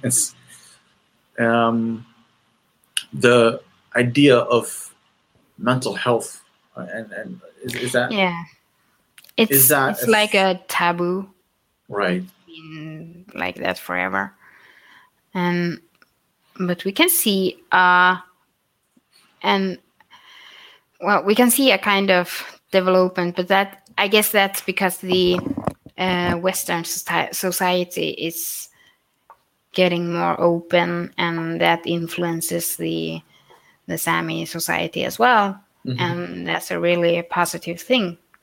Yeah. But we have, we have been struggling with suicide in the society, in the communities, and that's a really sad part. But I know also that the professional help is now much better than that it has been for like ever. So Sami people can have treatment in Sami language, and that's good. That's fantastic. Yeah, and everyone who needs that, I really hope they are going to seek for help. Yeah, and I will just say that out for everyone, whoever is watching. You should do that if you feel that you're lacking for something. And I think that, this is a big problem in indigenous communities all over the world. And even if you're looking at the Sami community as one of those sell-out indigenous. Not me though, not me. Yeah, but I'm not. No, not you. But if anyone thinking about the Samis that way, even though we have wealth and especially Samis in Norway have, of course, almost everything is for free for when you are a citizen in Norway. The Sami community is still like any other indigenous community. Yeah. In their, you are a minority in a society that actually doesn't understand anything you're thinking or speaking or it is. I can only speak from my fellow gender, male, for people that don't know it yet. That it is a huge problem. As I said, we're putting on these masks, or we want to put on. Yeah, I think it's this image that is being portrayed on us as in strong guy, strong man, male, hunter kind of thing, and we have to maintain that image. And if you want maintaining that image, that gives no room for vulnerability, feelings, and so like putting in on these masks of masculinity, as I think this toxic mask of masculinity. I think that is a problem. And I don't think that is only in indigenous communities, but also around the world. Again, I think. And I think that is what's, obviously I cannot speak for a lot of indigenous communities, but like it is one of the reasons that undercurrents that is with people that have a drug problem, alcohol problem, and that goes up until, like you said already, like suicide, and it's thank God that that there's help for people that want to in Sami, and the people can reach out in Sami language. And I think it also it's a testament to, like you said, like those that minority of like 5, maybe 2 or 3% that judges other people based on like just judges Sami by being South. But there's so many things that people don't know, that people like the Sami or in these communities, peoples have to deal with, and it is, like I don't know, like is it a what do you think? Is it more of a male problem or a female problem in Sami, in Sami land? Oh. Yeah, this is a difficult question. I know. That's difficult because I think there are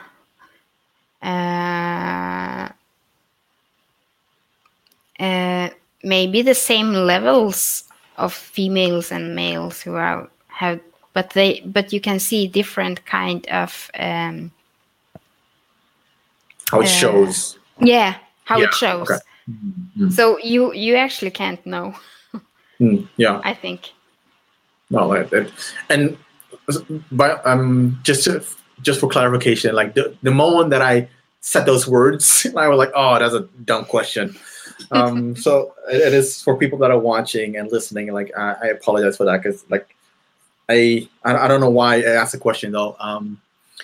But it is.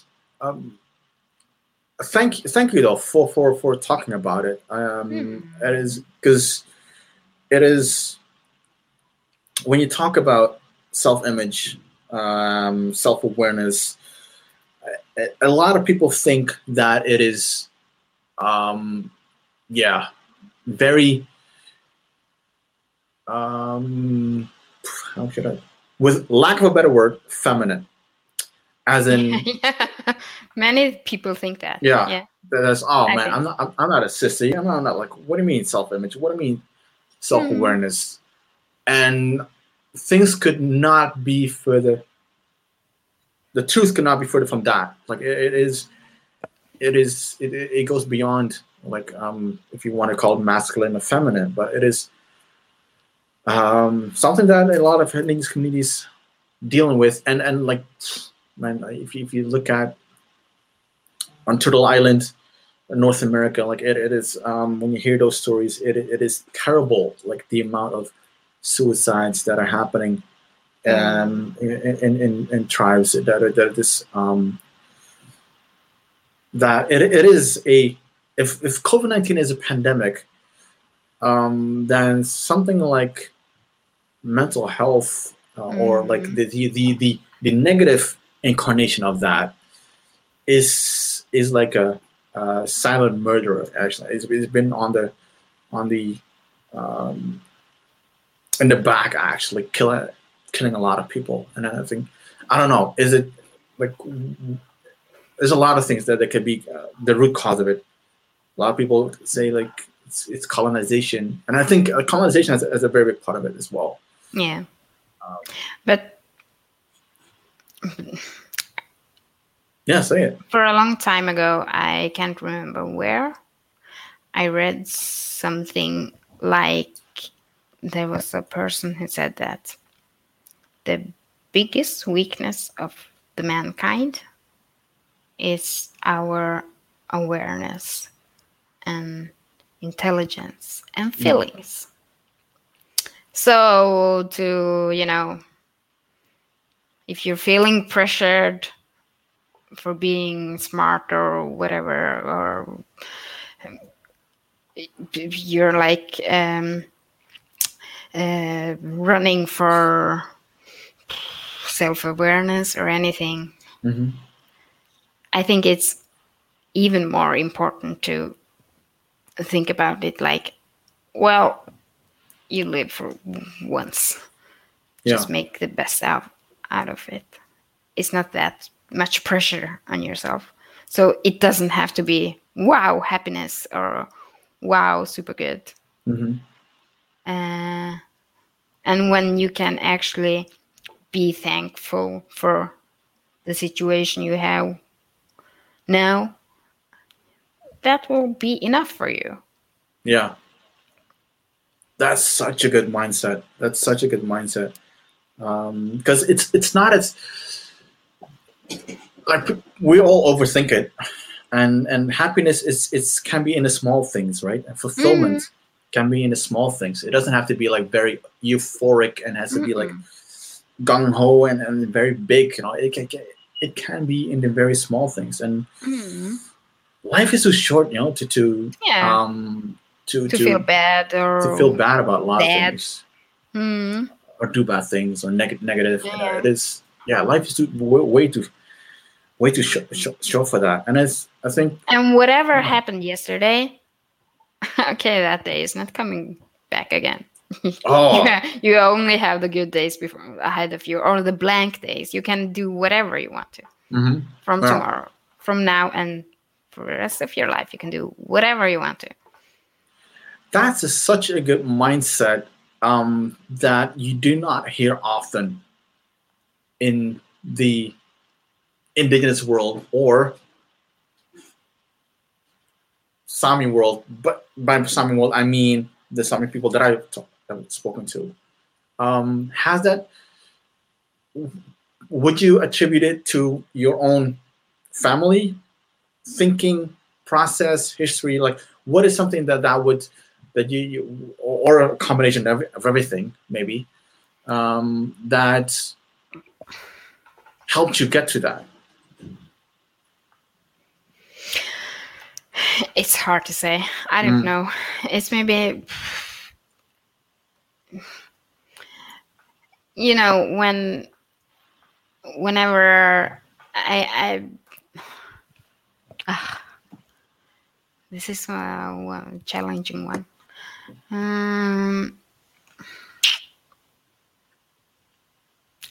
It's just who I am.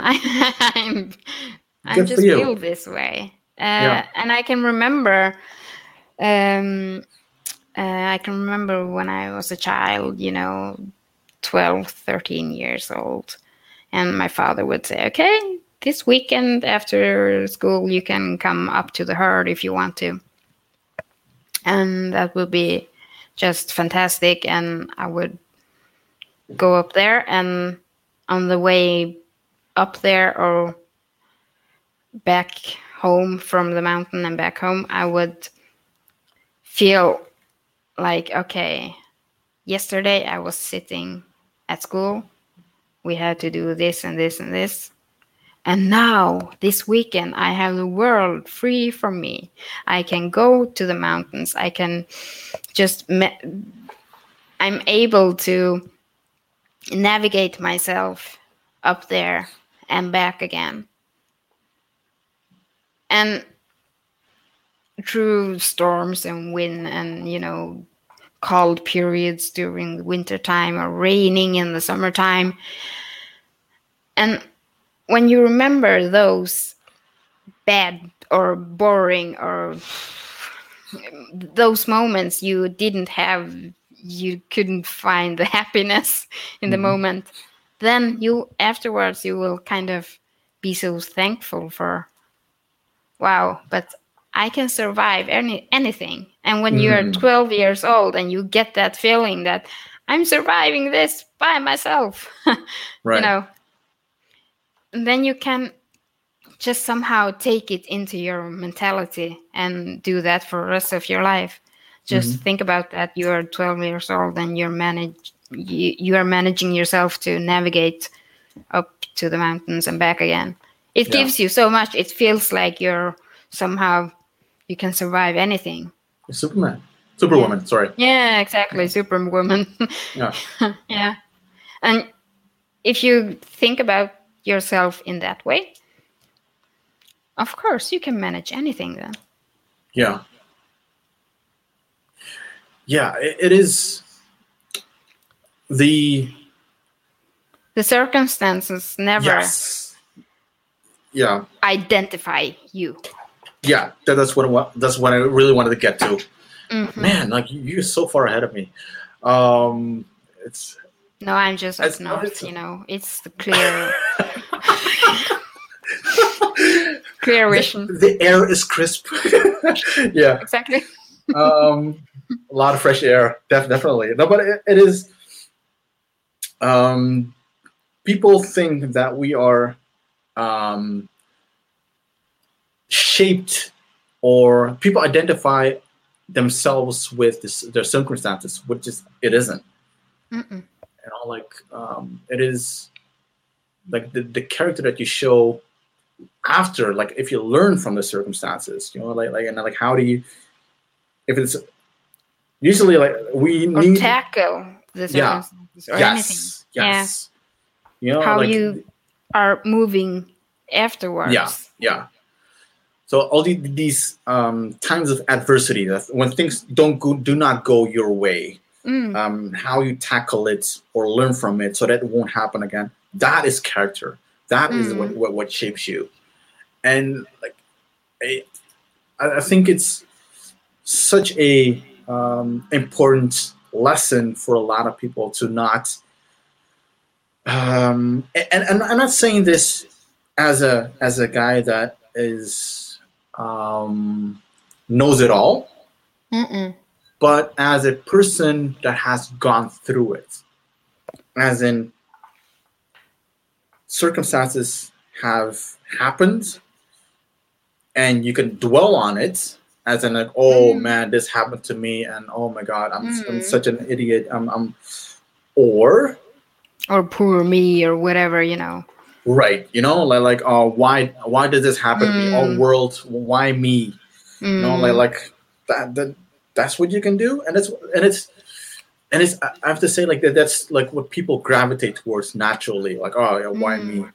And it takes strength. It takes a lot of strength to take a lesson from it, and then go from, oh yeah, this happened to me, will not happen to me again because I'm going to do this, or I'm so you try to use that situation to come out stronger or learn from it. And I think that is what shapes you. That is what character is. And it is in a very strange way. I hope, and I have to say this very nuanced, that people experience moments of adversity so that they can, because people always need a moment of adversity to recognize, not recognize themselves, but like to, it's when moments of adversity arise, when a bad moment arises, that is when character is tested. And then it's but in some, not always. Okay. Well, when also, if things are going very well and you are just flying, your character is tested. Explain it to me. I think that's a very interesting way of looking at things. Well, because again, back to the feeling of being grounded, it's so important. Whenever are you going down or are you up? You have to be grounded.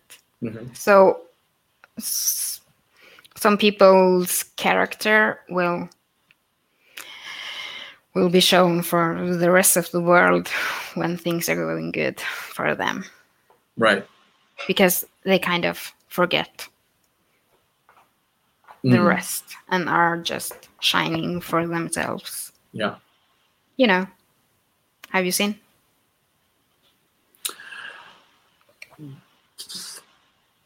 personally, as in, Have you experienced? Do you know anyone who can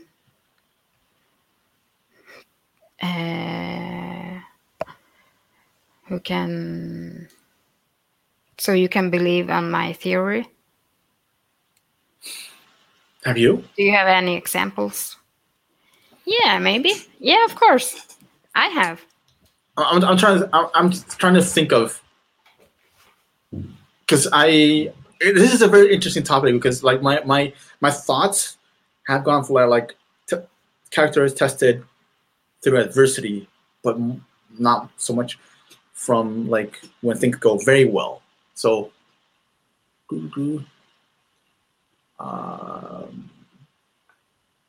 no. If you're the queen of the earth, king of the earth, whatever. King of the earth, yeah. Yeah, king of the earth.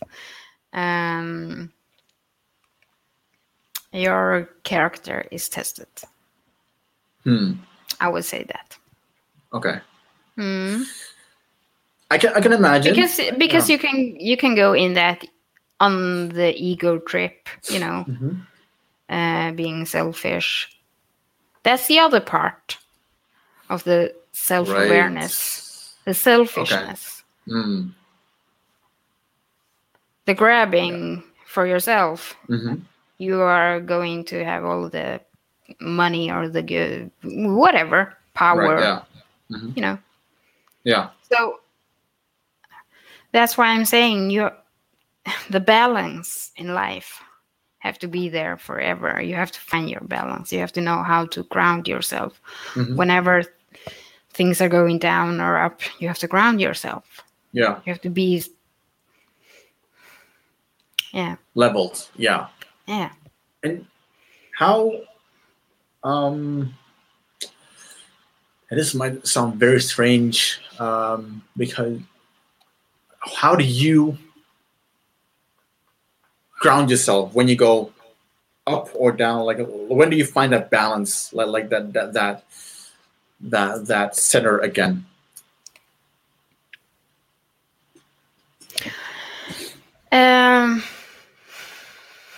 It's not. I don't have any special trick for doing that, but it's it's mostly like, just comparing yourself.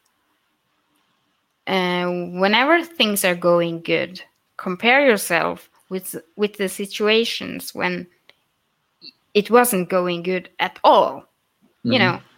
Because that's the way you can find the. If you're standing here, just look at yourself when you were there, and you will. That will make you balanced. Right. Yeah. And also, if you're down, think about the situation you were up there. Yeah. It's in a way, it keeps you humble. Exactly. As in not going. I totally get like where you the balance when the balancing comes in, like you all right, you know what, this is going shitty, but like remember, this is what where you're working towards, or now it's very good. Remember where you were a couple of months ago, that was not so good, so you can humble yourself. It's put so don't get flying for this. You will go down again. Remember to be positive whenever things are going bad, and be a little bit pessimistic when things are going good. Okay. Always keep yourself in check. I think that's like right. All right. Keep that equilibrium. Okay. That's a good lesson. Man, I didn't think of it. At least I did think of it that way. And that's the whole thing of this podcast, actually, is that you're thinking the same way, but like you're not able to find the right words to describe it. So the way that you describe it, like, that's what it is. equilibrium, balance, keep myself humble. Yeah. And by the way, this podcast also keeps me humble in a way. That's such a your parents taught you well, and circumstances, and you taught yourself really well. Two smart people. I know. I'm thankful for them. I'm not saying I'm a good. I'm not saying I'm any good example in any way, but I think I'm so thankful for the values. Yeah. They thought. If ever, like, there's, when you talk about values, right? If let's say you had a big billboard that every person in Sapmi or in Norway could see, and you talk about values that your parents gave to you, what would that billboard say? What would you write on that billboard or message? I was trying to imagine myself. I was about to say that, like, whatever comes out, you should write it on your wall behind you. I think so.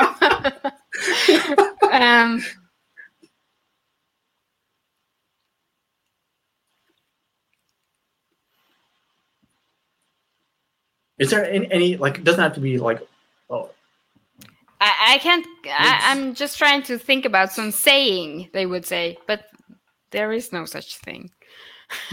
It's more like the character of them. They're just so. What makes your parents so? What makes your parents so? So let me try to dig deep into that. Try to surface the wording maybe. Like, what was the experience or instance that you were like, holy shit, these are awesome parents?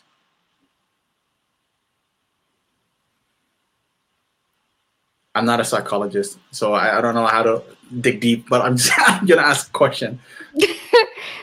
That made it even harder. I don't know, like the situations. I can't. But if I can say it like this, that when you were like, I was like 13 years old, and we have this club for after school, and everyone goes there for dancing or whatever, playing that's ping pong and just having a good time. And all the kids in my town had maybe not all, but most my friends, their parents had like, okay, you have to be at home 8 and you have to be home at 8. That's the rule. Yeah. And my parents, they never said anything about when I should be home. So I remember I used to ask Mom, when should I be home? Because, my friend, she's supposed to be at home 8 and the other one can be to 8:30. So when should I come back home? And she was like, what? Why are you asking for that? Well, because isn't that normal? That you know when you should be at home? And my dad says, but Inga, I think you're a smart girl, You understand things, right? Well, maybe, I don't know. But you have to go to school next day. Yeah. So you have to think about that. Maybe it's good that you are sleeping in the night, so you're able to go to school the next day. Yeah. Well, yeah, sure. What are you saying? Well, and before that, it will be okay if you could eat something before you sleep. So, and you have to brush your teeth, and you should probably have some clothes for next day. So you have a lot to prepare before you go to bed. Right. So approximately 4 hours before, 3 hours before you're going to bed. When would that be? Well, maybe 8:30. You know, they never are going to say that time when I'm supposed to come home, but they are expecting me to understand my responsibility as a girl for my own life. Is it good for you that you're being out to 11 Yeah. and coming home that late? Does it feel like that's a smart thing to do? Yeah. No, that's not a smart thing to do. I understand. Okay, well, do the thinking for yourself. And, so they gave us kind of freedom and the feeling of responsibility. Yeah. And I think that's kind of a trick. Of course, if I was a really rebel, I would have the chance to do whatever I would like to. But I guess they wouldn't do that if they were, after all, they were adults and my parents. So I kind of think they analyzed me and knew that it wouldn't happen. Yeah. Yeah. No. So probably you won't get that freedom if you're not able to have that freedom. Yeah. So often it would be like my friend was going home 8 and I would say, I think I have to be home 7:45. Why? Yeah, because, I have to do some homework. I was so lazy earlier today, so I didn't do my homework. So I have to do that as well. Yeah. So then I got in that situation that I own my own time. No one is actually coming with rules for me. So I have to be able to take responsibility for the situations. Right. It's not a trick, obviously. It's a way of parenting, and yeah, it is. Such and then I never got the urge to be a rebel 9, in 10, any way. or Yeah, whatever. exactly. Yeah. No. I saw that wouldn't work out. That would just be problems out of it. Yeah. Yeah. I get it. Yeah, it's like the way that I was parented was the total opposite. Actually. Okay. You're not the only one, I think. I was like if I was like, if 8 would be the time at the latest that I have to be at home. I better be at home by 8. Right? They told me be home by 8. If I was even 1 or 5 minutes late, oh man, I will get a. But the effect of that that way of parenting is that I felt they could trust me so much. Definitely. And I would never, ever break that trust. Because if I'm going to break that trust, what will the consequences be for me? Yeah. I will lose my freedom.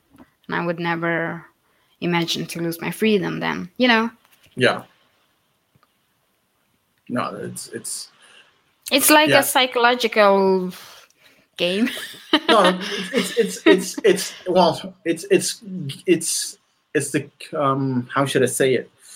It is giving you the context to make a decision. Giving you the power to make a decision, and they just informing the decision. I'm like, all right, these are the circumstances. You decide.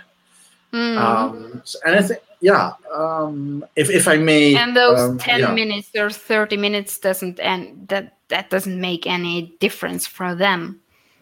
No, because you made a decision, and you need to know the circumstances. And if you come in late and then the next morning you're not well rested, that's on you. Exactly. Mm-hmm. That's on you. It's not on them. So Mm-hmm. I think it's I don't know, like responsibility is that a value that's is that more that's your parents instilled on you? Yeah, they somehow. That's yeah. Yeah. I'm trying to imagine the responsibility now in the back of your office right now Yeah. as a neon Responsible. sign, responsible Mm-hmm. kind of thing. That's one thing. Yeah. Mm. Yeah, it's And freedom is the next one. Freedom. Yeah, or do you have any better synonym or freedom? It's like I think and everything like that is how do you see it and not how do I see it? Because I could come up with a lot of different words. Being the crazy wordsmithing wannabe lawyer that I am, but it is freedom and responsibility is so our words that society nowadays values could the values that people could. Is that what you would put on the billboard? Yeah, it's a very corny question. I know, but that seems like it seems like it. I'm telling you, it wasn't a prison. No. Punchline is it wasn't a prison, dude.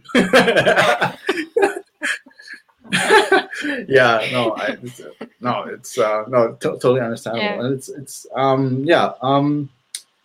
lot of respect to you, your parents, siblings. Again, I want your sister on the show as well. You should have her. Anything that we did not talk about but you're like, oh my God, Ghazali, I cannot believe you did not ask me about this. I don't know. We covered a lot of things, but I'm very conscious of time. Well, I'm really happy we didn't. I was thinking, all right, I'm going to talk about the mining and all those negative whatever. Mm-hmm. They are so big part of our life now. All the projects, all the extractive activities we have in the Arctic, and all that issues, all those challenges we are meeting now, especially with the climate changes and all that together. And it's like a big negative package. And I was thinking, oh my God, we're going to talk about that for 2 hours now. Looking forward. And now I managed to not talk about that. Yeah. I usually do that all the time with anyone else. Oh, really? Oh. I see that as a compliment. I don't know, but like I take it as a compliment. Because I feel like I don't have to start to explain all that. It's a big chapter, and we all know what those problems and challenges contain. So isn't it so important to talk about that when we can have other conversations instead? Yeah, and I think thank you so much by the way for saying that, because we easily could have gone into that. One thing, my personal interest is in the person behind the position. Like the person that I think that's super important, especially nowadays. That we do not get to see the person or talk to the person behind the position. Like, granted, yes, climate change, biodiversity, everything, super important issues. But from my own experience, is that sometimes people just want to talk about stuff and not having to go into some kind of not that this is a confrontation, but like you said, put it it's a negative spiral. Actually, once you go into that, you get to talk about that and then point fingers like, oh yeah, this is the bad guy, that is the bad guy. And if ever there's a billboards on my wall, it would be on inspiring and empowering Indigenous people through the podcast.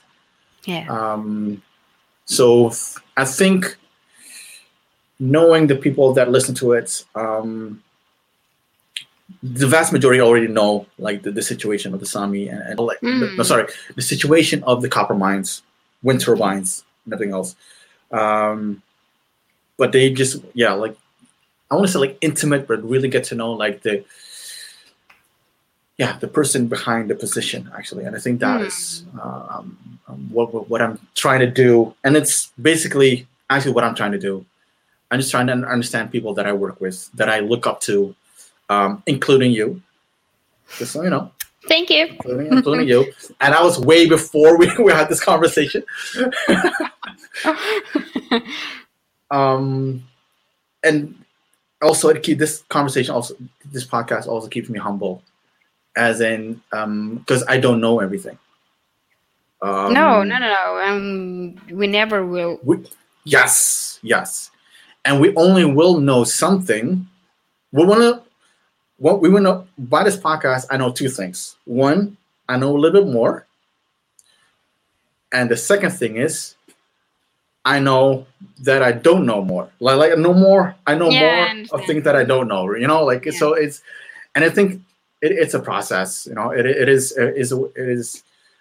I just want to, and if you want to come up into another episode and talk about turbines and everything else, by all means. I just want this. I want Indigenous peoples to have an outlet, a platform where they can talk for 3 hours or whatever,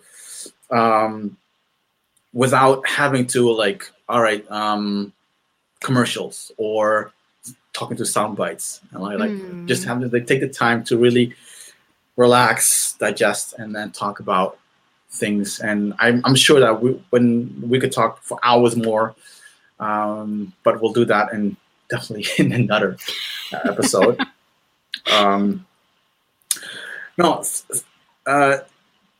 Thank you so much for getting on the show. Thank you, really appreciate it. It was I had a nice time. Nice conversation. Thank you. Thank I you would so do much. that anytime again. So what are you doing tomorrow? No, I'm kidding. No, I'm kidding. No.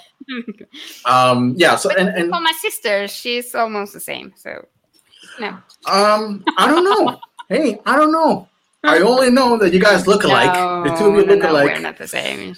And but the fact that I don't know makes it interesting. She's a very good friend. I consider her a very good friend, even though we don't talk often. And it's not my fault though. No.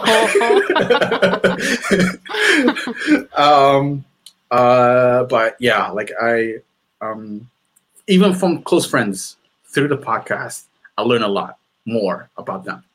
And by learning about them, I also learn a lot about myself.